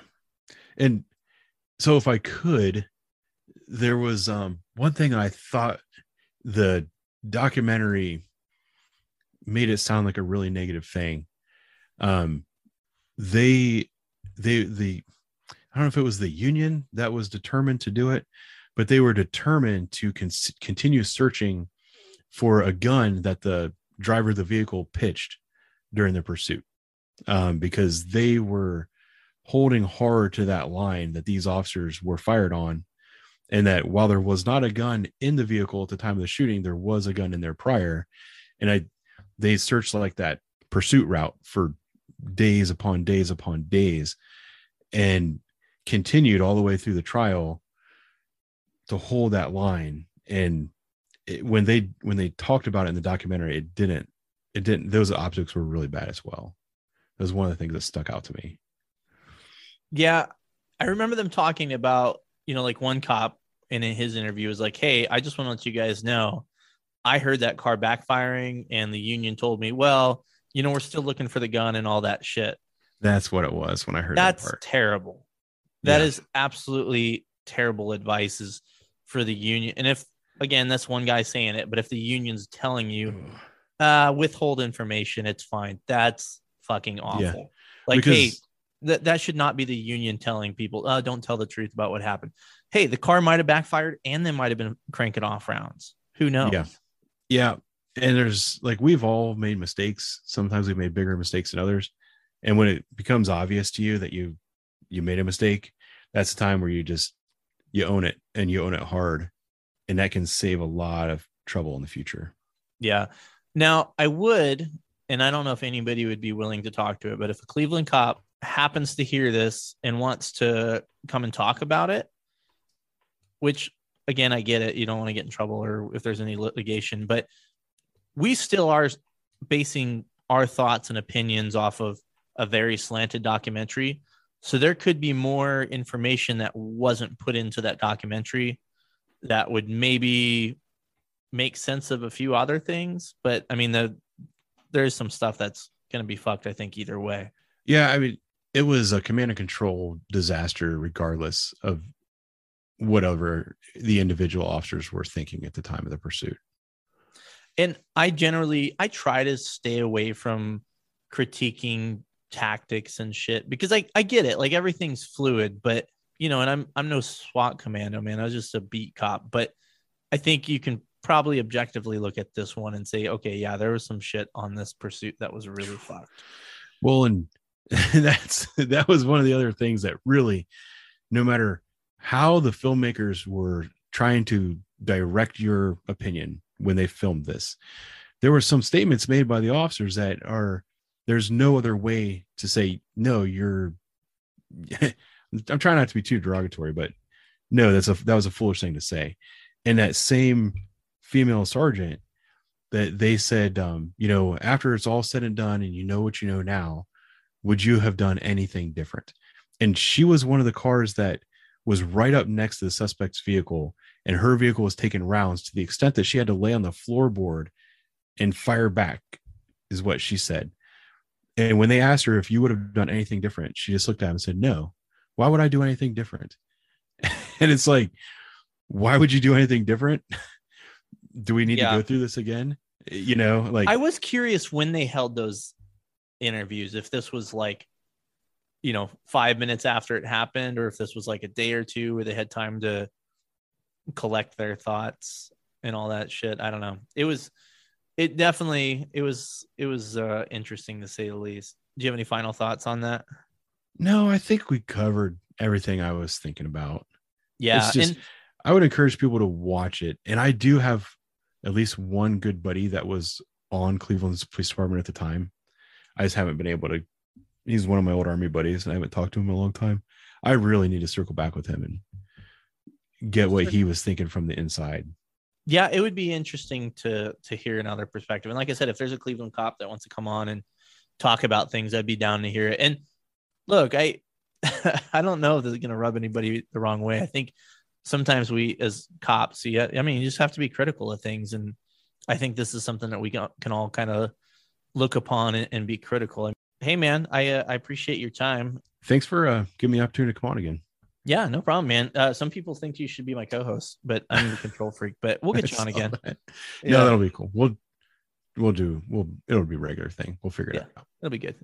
All right, buddy. We'll talk soon, and everybody else, hang on for the next thing. Butterflies in my blood. Nothing's gonna stop the flood. I'm reaching for you. Whoa, catch me, I'm falling before I hit the ground. I hear you calling. Please just keep making sound.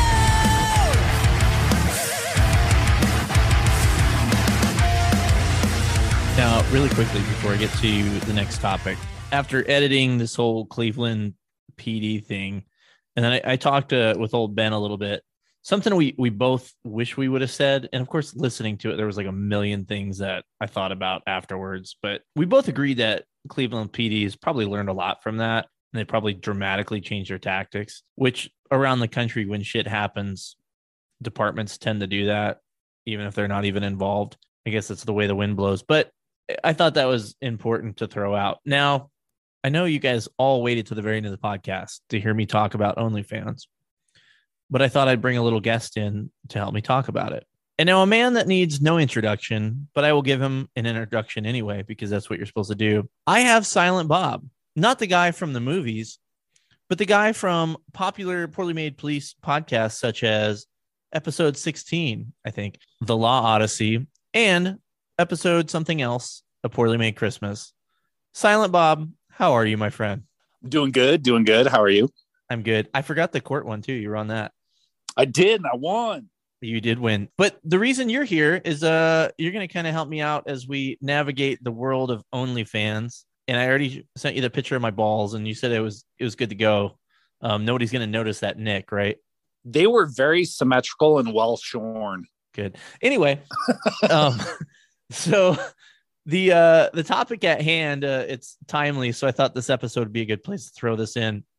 There was a deputy in Arapahoe County, Colorado, which, if you're unfamiliar with Colorado, that is the kind of the southern part of the Denver metro area. I guess Douglas is now, but it encompasses a good part of Metro Denver, a bigger sized department. But this deputy, it hit the news the other day, and I first saw it on like LEO Affairs or like Law Enforcement Today on Instagram or something. Have you ever seen any of those pages? I have not. They, to me, are like very slanted towards cops, which you may be like, well, great, where they neglect to put in information that's probably pertinent to whatever the report is. And basically all of their stories are regurgitated from other people's news reports, and then they'll just add in their commentary into the news report and call it their own news. Yeah, I've seen those. I'm definitely not a fan. Yeah, they don't really represent cops very well, because there's been a few of them where I read, I'm like, okay. So I stumbled across this story about Mrs. OnlyFans here, and I dive into it, and I read a couple other articles about it. Now, before we get into her story, we were talking before we hit record about OnlyFans itself. I am not an idiot.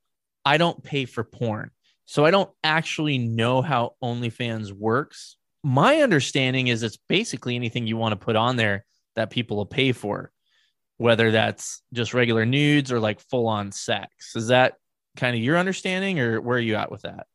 Yeah, and not just because my wife might listen to this at some point or be able to hear me upstairs. I've honestly never been on it either.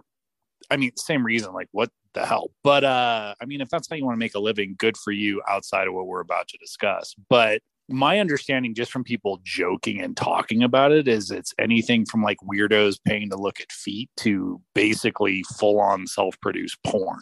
Yeah, I think it's everything. And my opinion, straight up, of a cop being on OnlyFans kind of depends on what's there, which, like the feet you brought up, if it's her fucking feet or his feet, who the fuck knows it's them? Don't fucking tell anybody. But I think once you graduate to, which, by the way, the feet thing's just fucking weird anyway. Really don't tell anybody if you're doing that, because that's fucking weird. But you're going to get no argument there. Yeah, that's, and I know there's all kinds of crazy shit out there where like people pay for fucking panties and tampons and all kinds of weird shit. But once you graduate to nudes, you're kind of, I don't know. And I hate to sound like a square, but you do represent the agency at all times.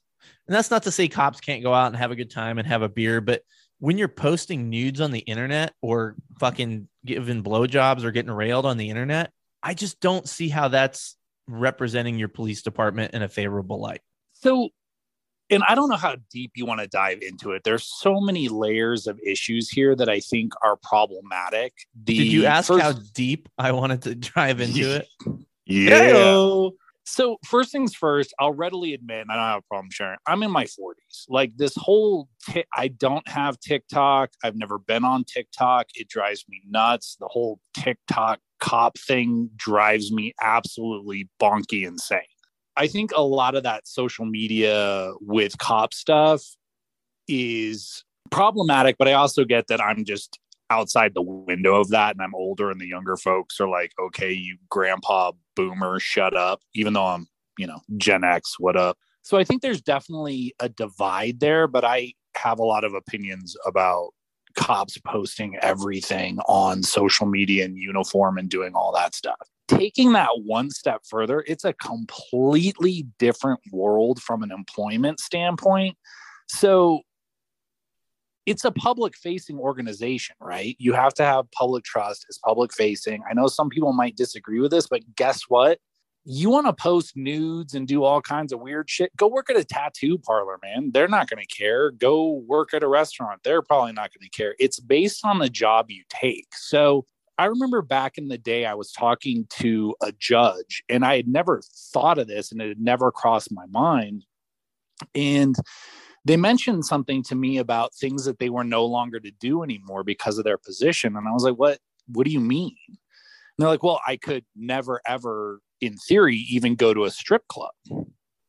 And I was like, holy cow, I never thought of that.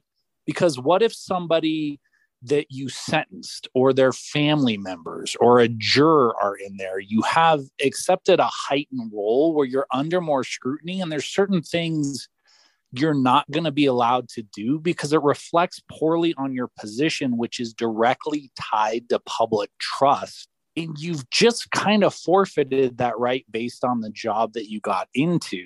That's one layer, kind of the moral high ground, I'll call it. The second layer from an employment standpoint. Real quick, let's talk about that layer really quick, because you brought up something that I wanted to talk about, and I'm just really going to take a punch to the gut of some people really quick, because I've done posts about beards and all kinds of different stuff in law enforcement. And for beards, one guy was like, that is basic human rights to be able to have a beard or tattoo.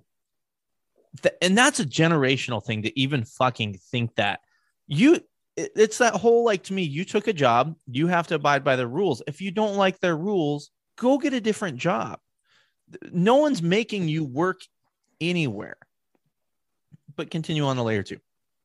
Yeah. So, I mean, just touching on that. Look, I've got a bunch of tattoos. I'm fully sleeved up. I have a beard. I had to shave when I joined the department, and I had to cover my tattoos every day because that was the policy. And I was well aware of that when I signed up. Was I sad when the policy changed? No. But same thing, like the older generation might look at that the same way I look at TikTok. I fully admit that I'm a giant hypocrite and that I'm getting off my lawn. The second layer I think that people need to realize is from an employment standpoint. All of us, when you sign up to be a representative for your community and join a sheriff's department, police department, whatever it is, you automatically sign. You can't take, and I don't know if your old department, I'm sure it was this way, you can't just take any off-duty job you want, right? They have to be approved. Yes. And that was the other thing that's going to come up when we get into her story real quick, is that was the thing she got in trouble with on the department, is because it wasn't approved employment, which I would assume most departments have. Hey, if you're going to work outside, you have to get it approved kind of thing, which depending on how it's written. Yeah. And you have to look, right? So each department has its own policy. When you sign on, you're kind of beholden to that. And based on the settlement she took, and not getting too far, I think she knew she had a problem, which is why she bounced for what she bounced for. But like, for those of you who didn't listen to the prior podcast or whatever, I'm a reserve deputy, so I'm a volunteer. I have a law firm. That's the day job. One of the other reserves in my department, it is against our department policy to work at an outside job at an establishment where alcohol is served.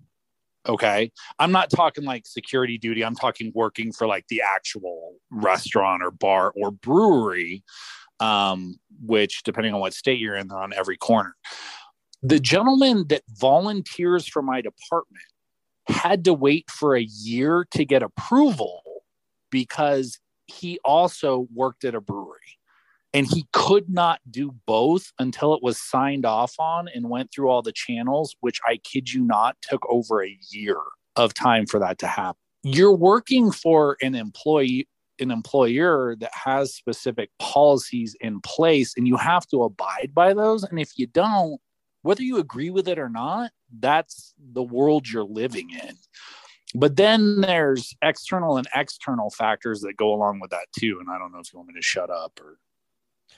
No, I think we'll get into the story here. So if anybody hasn't read it, so basically this chick, Melissa Williams, 46, she made an OnlyFans back in May, and she was on the police force for 28 years. So she's been a cop for a fucking hot minute, which it also goes into this whole, why are cops feeling like they need to do the OnlyFans, which it goes on later in there where she made some statement that she liked doing it and it was for fun and it was a good way to express herself, which is total fucking bullshit. You go on OnlyFans to make money.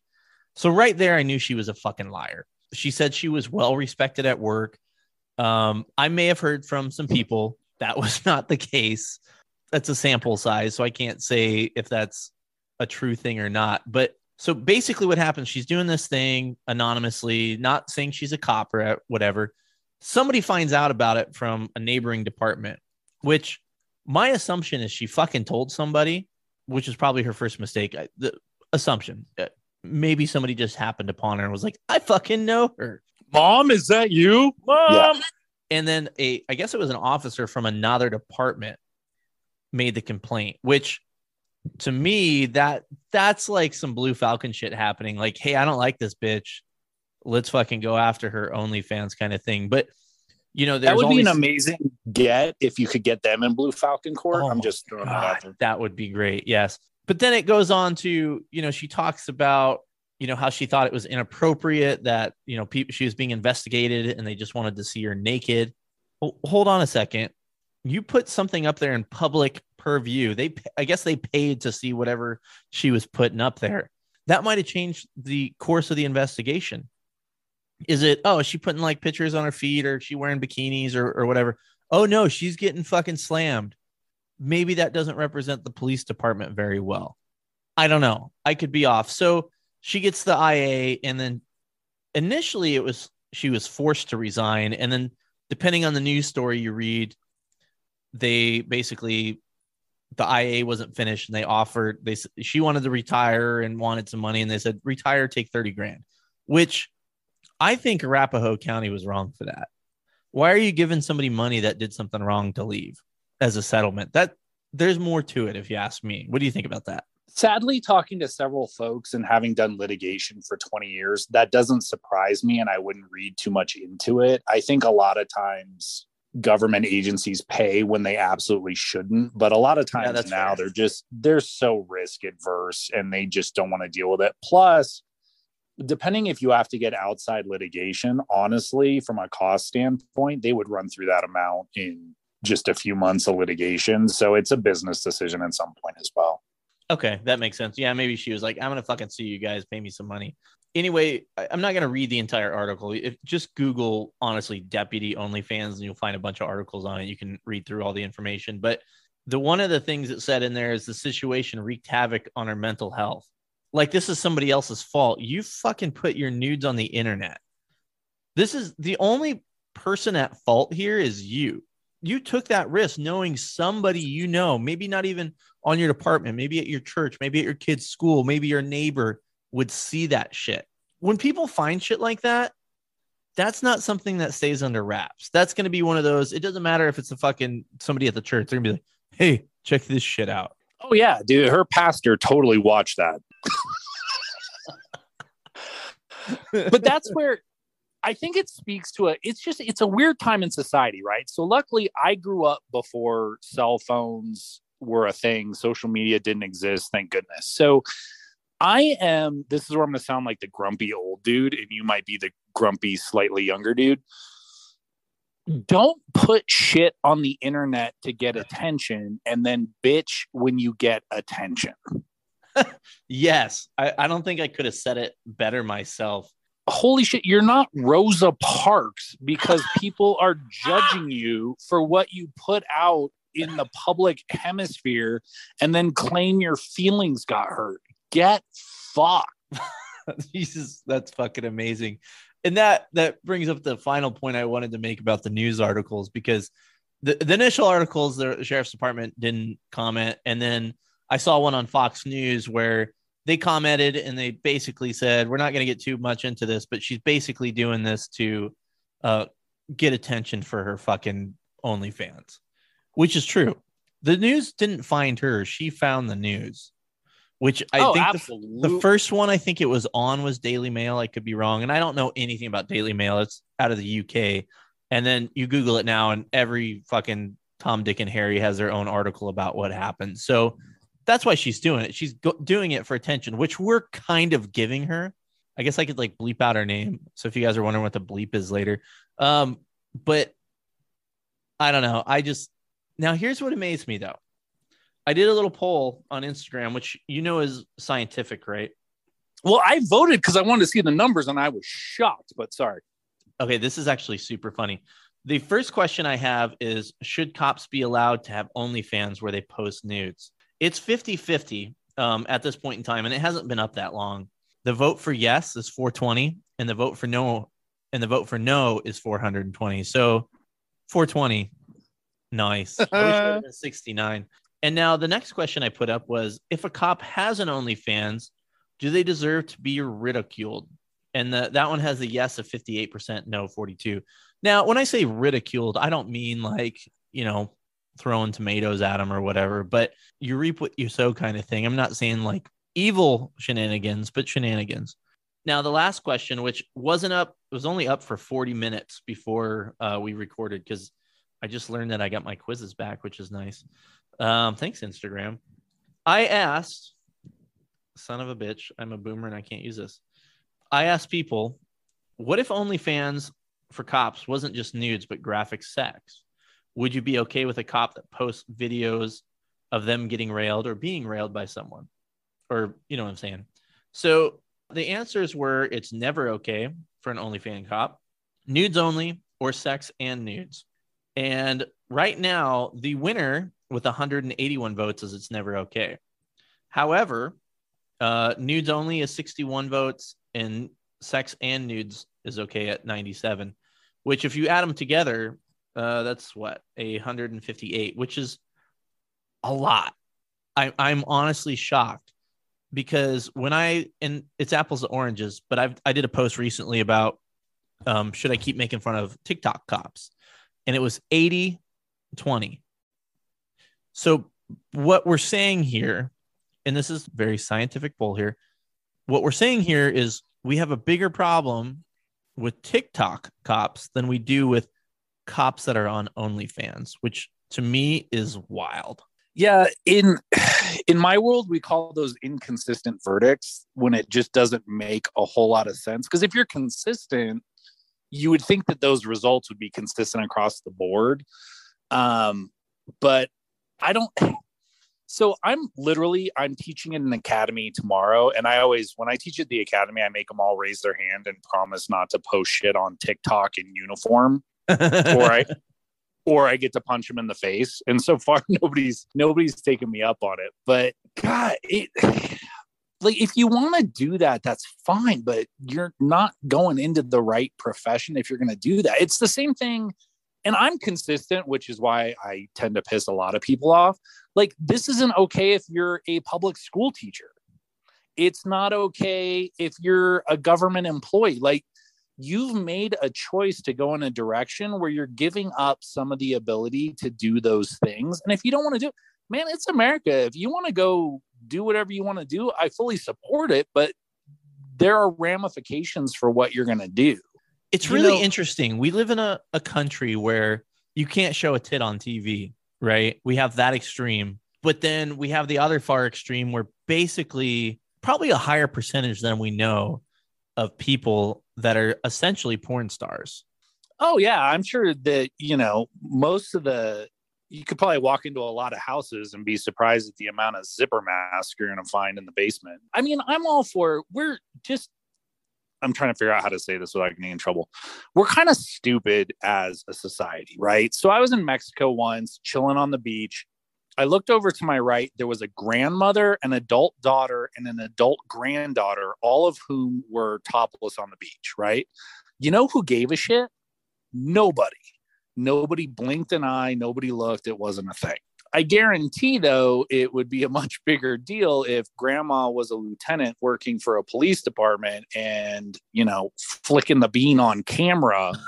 Because here's the other problem, right? So I just got to give this caveat. So from a legal standpoint, and this is just speculation on my part, haven't done this for a while. If somebody's got enough time in that something like this happens, the easiest out for everybody is they can retire, right? Like, that's the cleanest way out. The second cleanest way out is they violated policy for working off duty and not getting approval. That's a technical violation. It's easy to bounce somebody out on. Nobody wants to have the moral argument on whether or not this is okay because it gets messy and people are going to disagree. I'd be curious to have, I don't know, like a 25-year-old cop in this discussion who might have a vastly different opinion. But I think the bigger problem that we have to look at, and it's the same thing with that stupid lap dance video out of New York, right?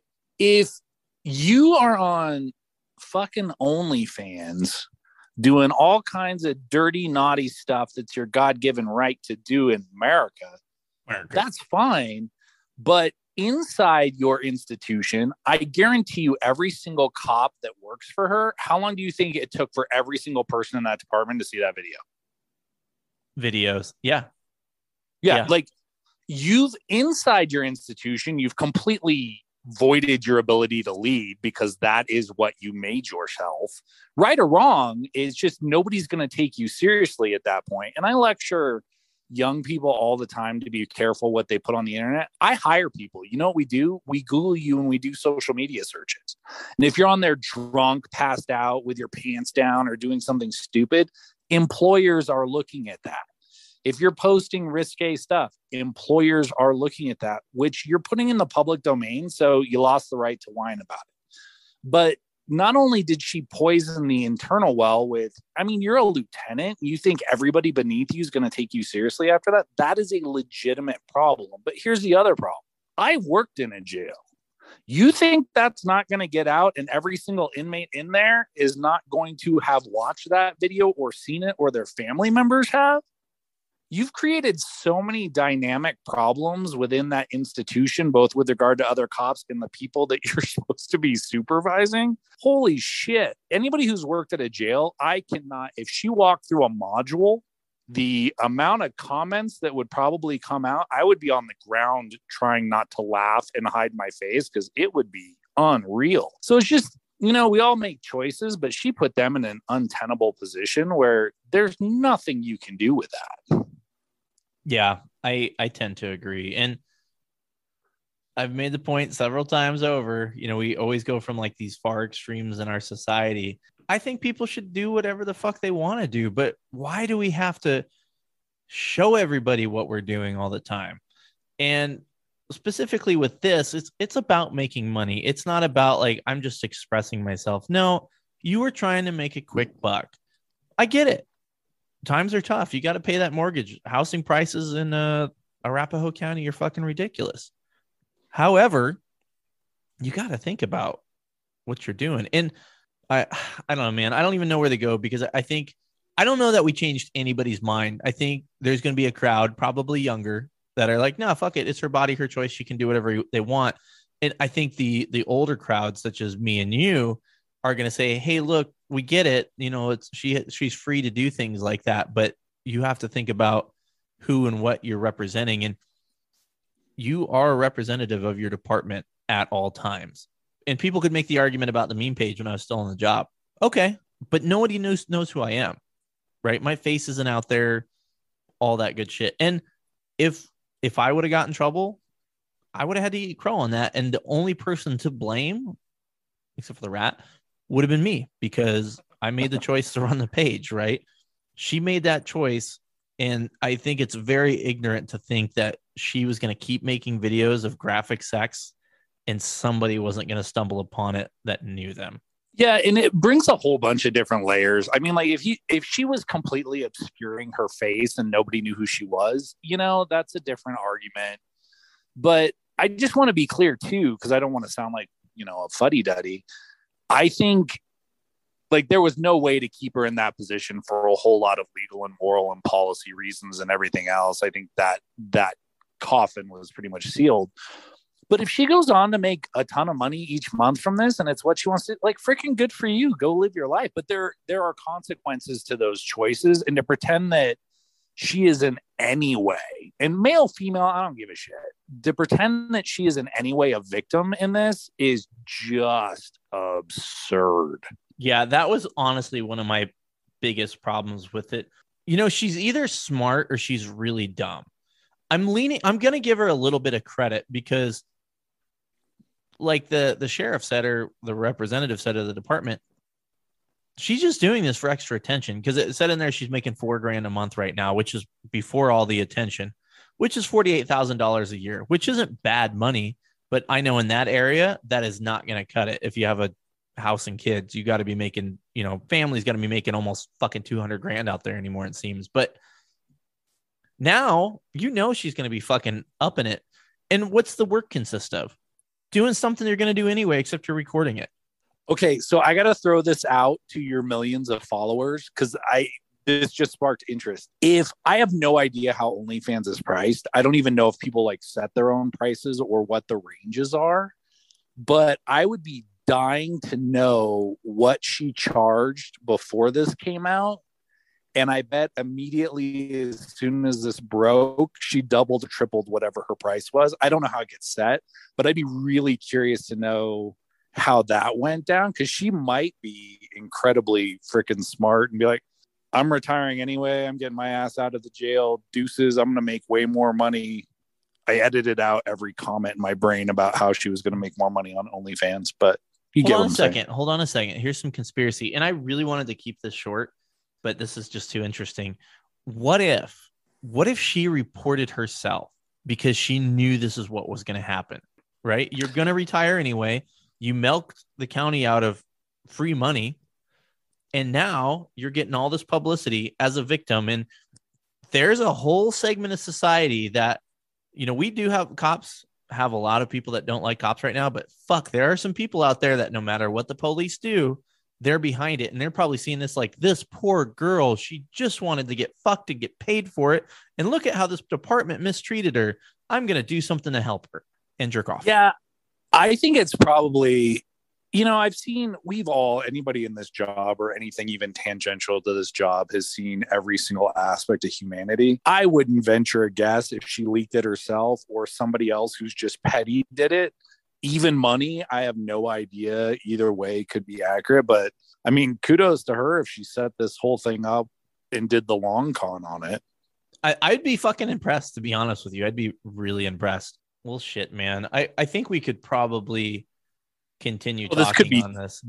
Days. I have so many social media opinions, but yeah, feel free to tell me if I'm wrong about I'll tell you what, I'd really like to talk, because I feel like this was part of the article, is she said something about, it's really hard to be a female cop and be respected. And then, okay, well, now you're going to fucking go put yourself on the internet getting fucking blasted.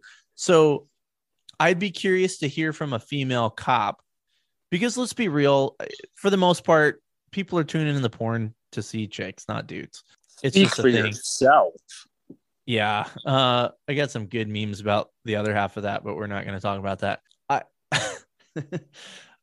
I'd be interested to hear from a female perspective, and I should in the next month or so. I got to get it scheduled, but I have a gal that's going to come on, and I would be very curious to know what she thinks. And I'll make that part of my question. Do you shit your pants? Yes. Okay. Do you think it's okay for a cop to have an OnlyFans and get fucked in the face? That's going up there with the Crown Vic questions too. It's going to be part of my my new ending process. What do you think about that? I support it just out of morbid curiosity, because I wonder how much of a generational thing it is. I'll do an informal poll tomorrow if I don't get kicked out of teaching. I like it. Yeah. Let me know how that goes. All right. Well, pal, we should probably wrap this up. Like you should if you have sex with an OnlyFans model. Anyway, thank you guys. This has been kind of a weird fucking podcast. We had the court. We had a little talk about Cleveland PD. And now we're talking about boobs and tits, which is the best of all worlds. Actually, we didn't talk about boobs and tits. They're fake, by the way. But now we did. Now I can say we did. Nay on the fake boobies, by the way. Not a big fan. Well, that concludes this fucking terrible podcast. I hope you guys enjoyed it. It was weird and kind of all over the place, but I thought it was probably one of the funnier ones we've done. So with that said, you guys know how to support this podcast. At the end of the podcast, click that little link, put in your mom's credit card number, and help keep the lights on down here in this dingy, sexy basement. Buy some Poorly Made merch. We're going to have some fun shit coming out soon, so pay attention. Something very cool and shiny will be coming. And then, of course, take care of the fine sponsors of this podcast. With that said, you guys be safe out there. Don't pay for porn. And I love most of you.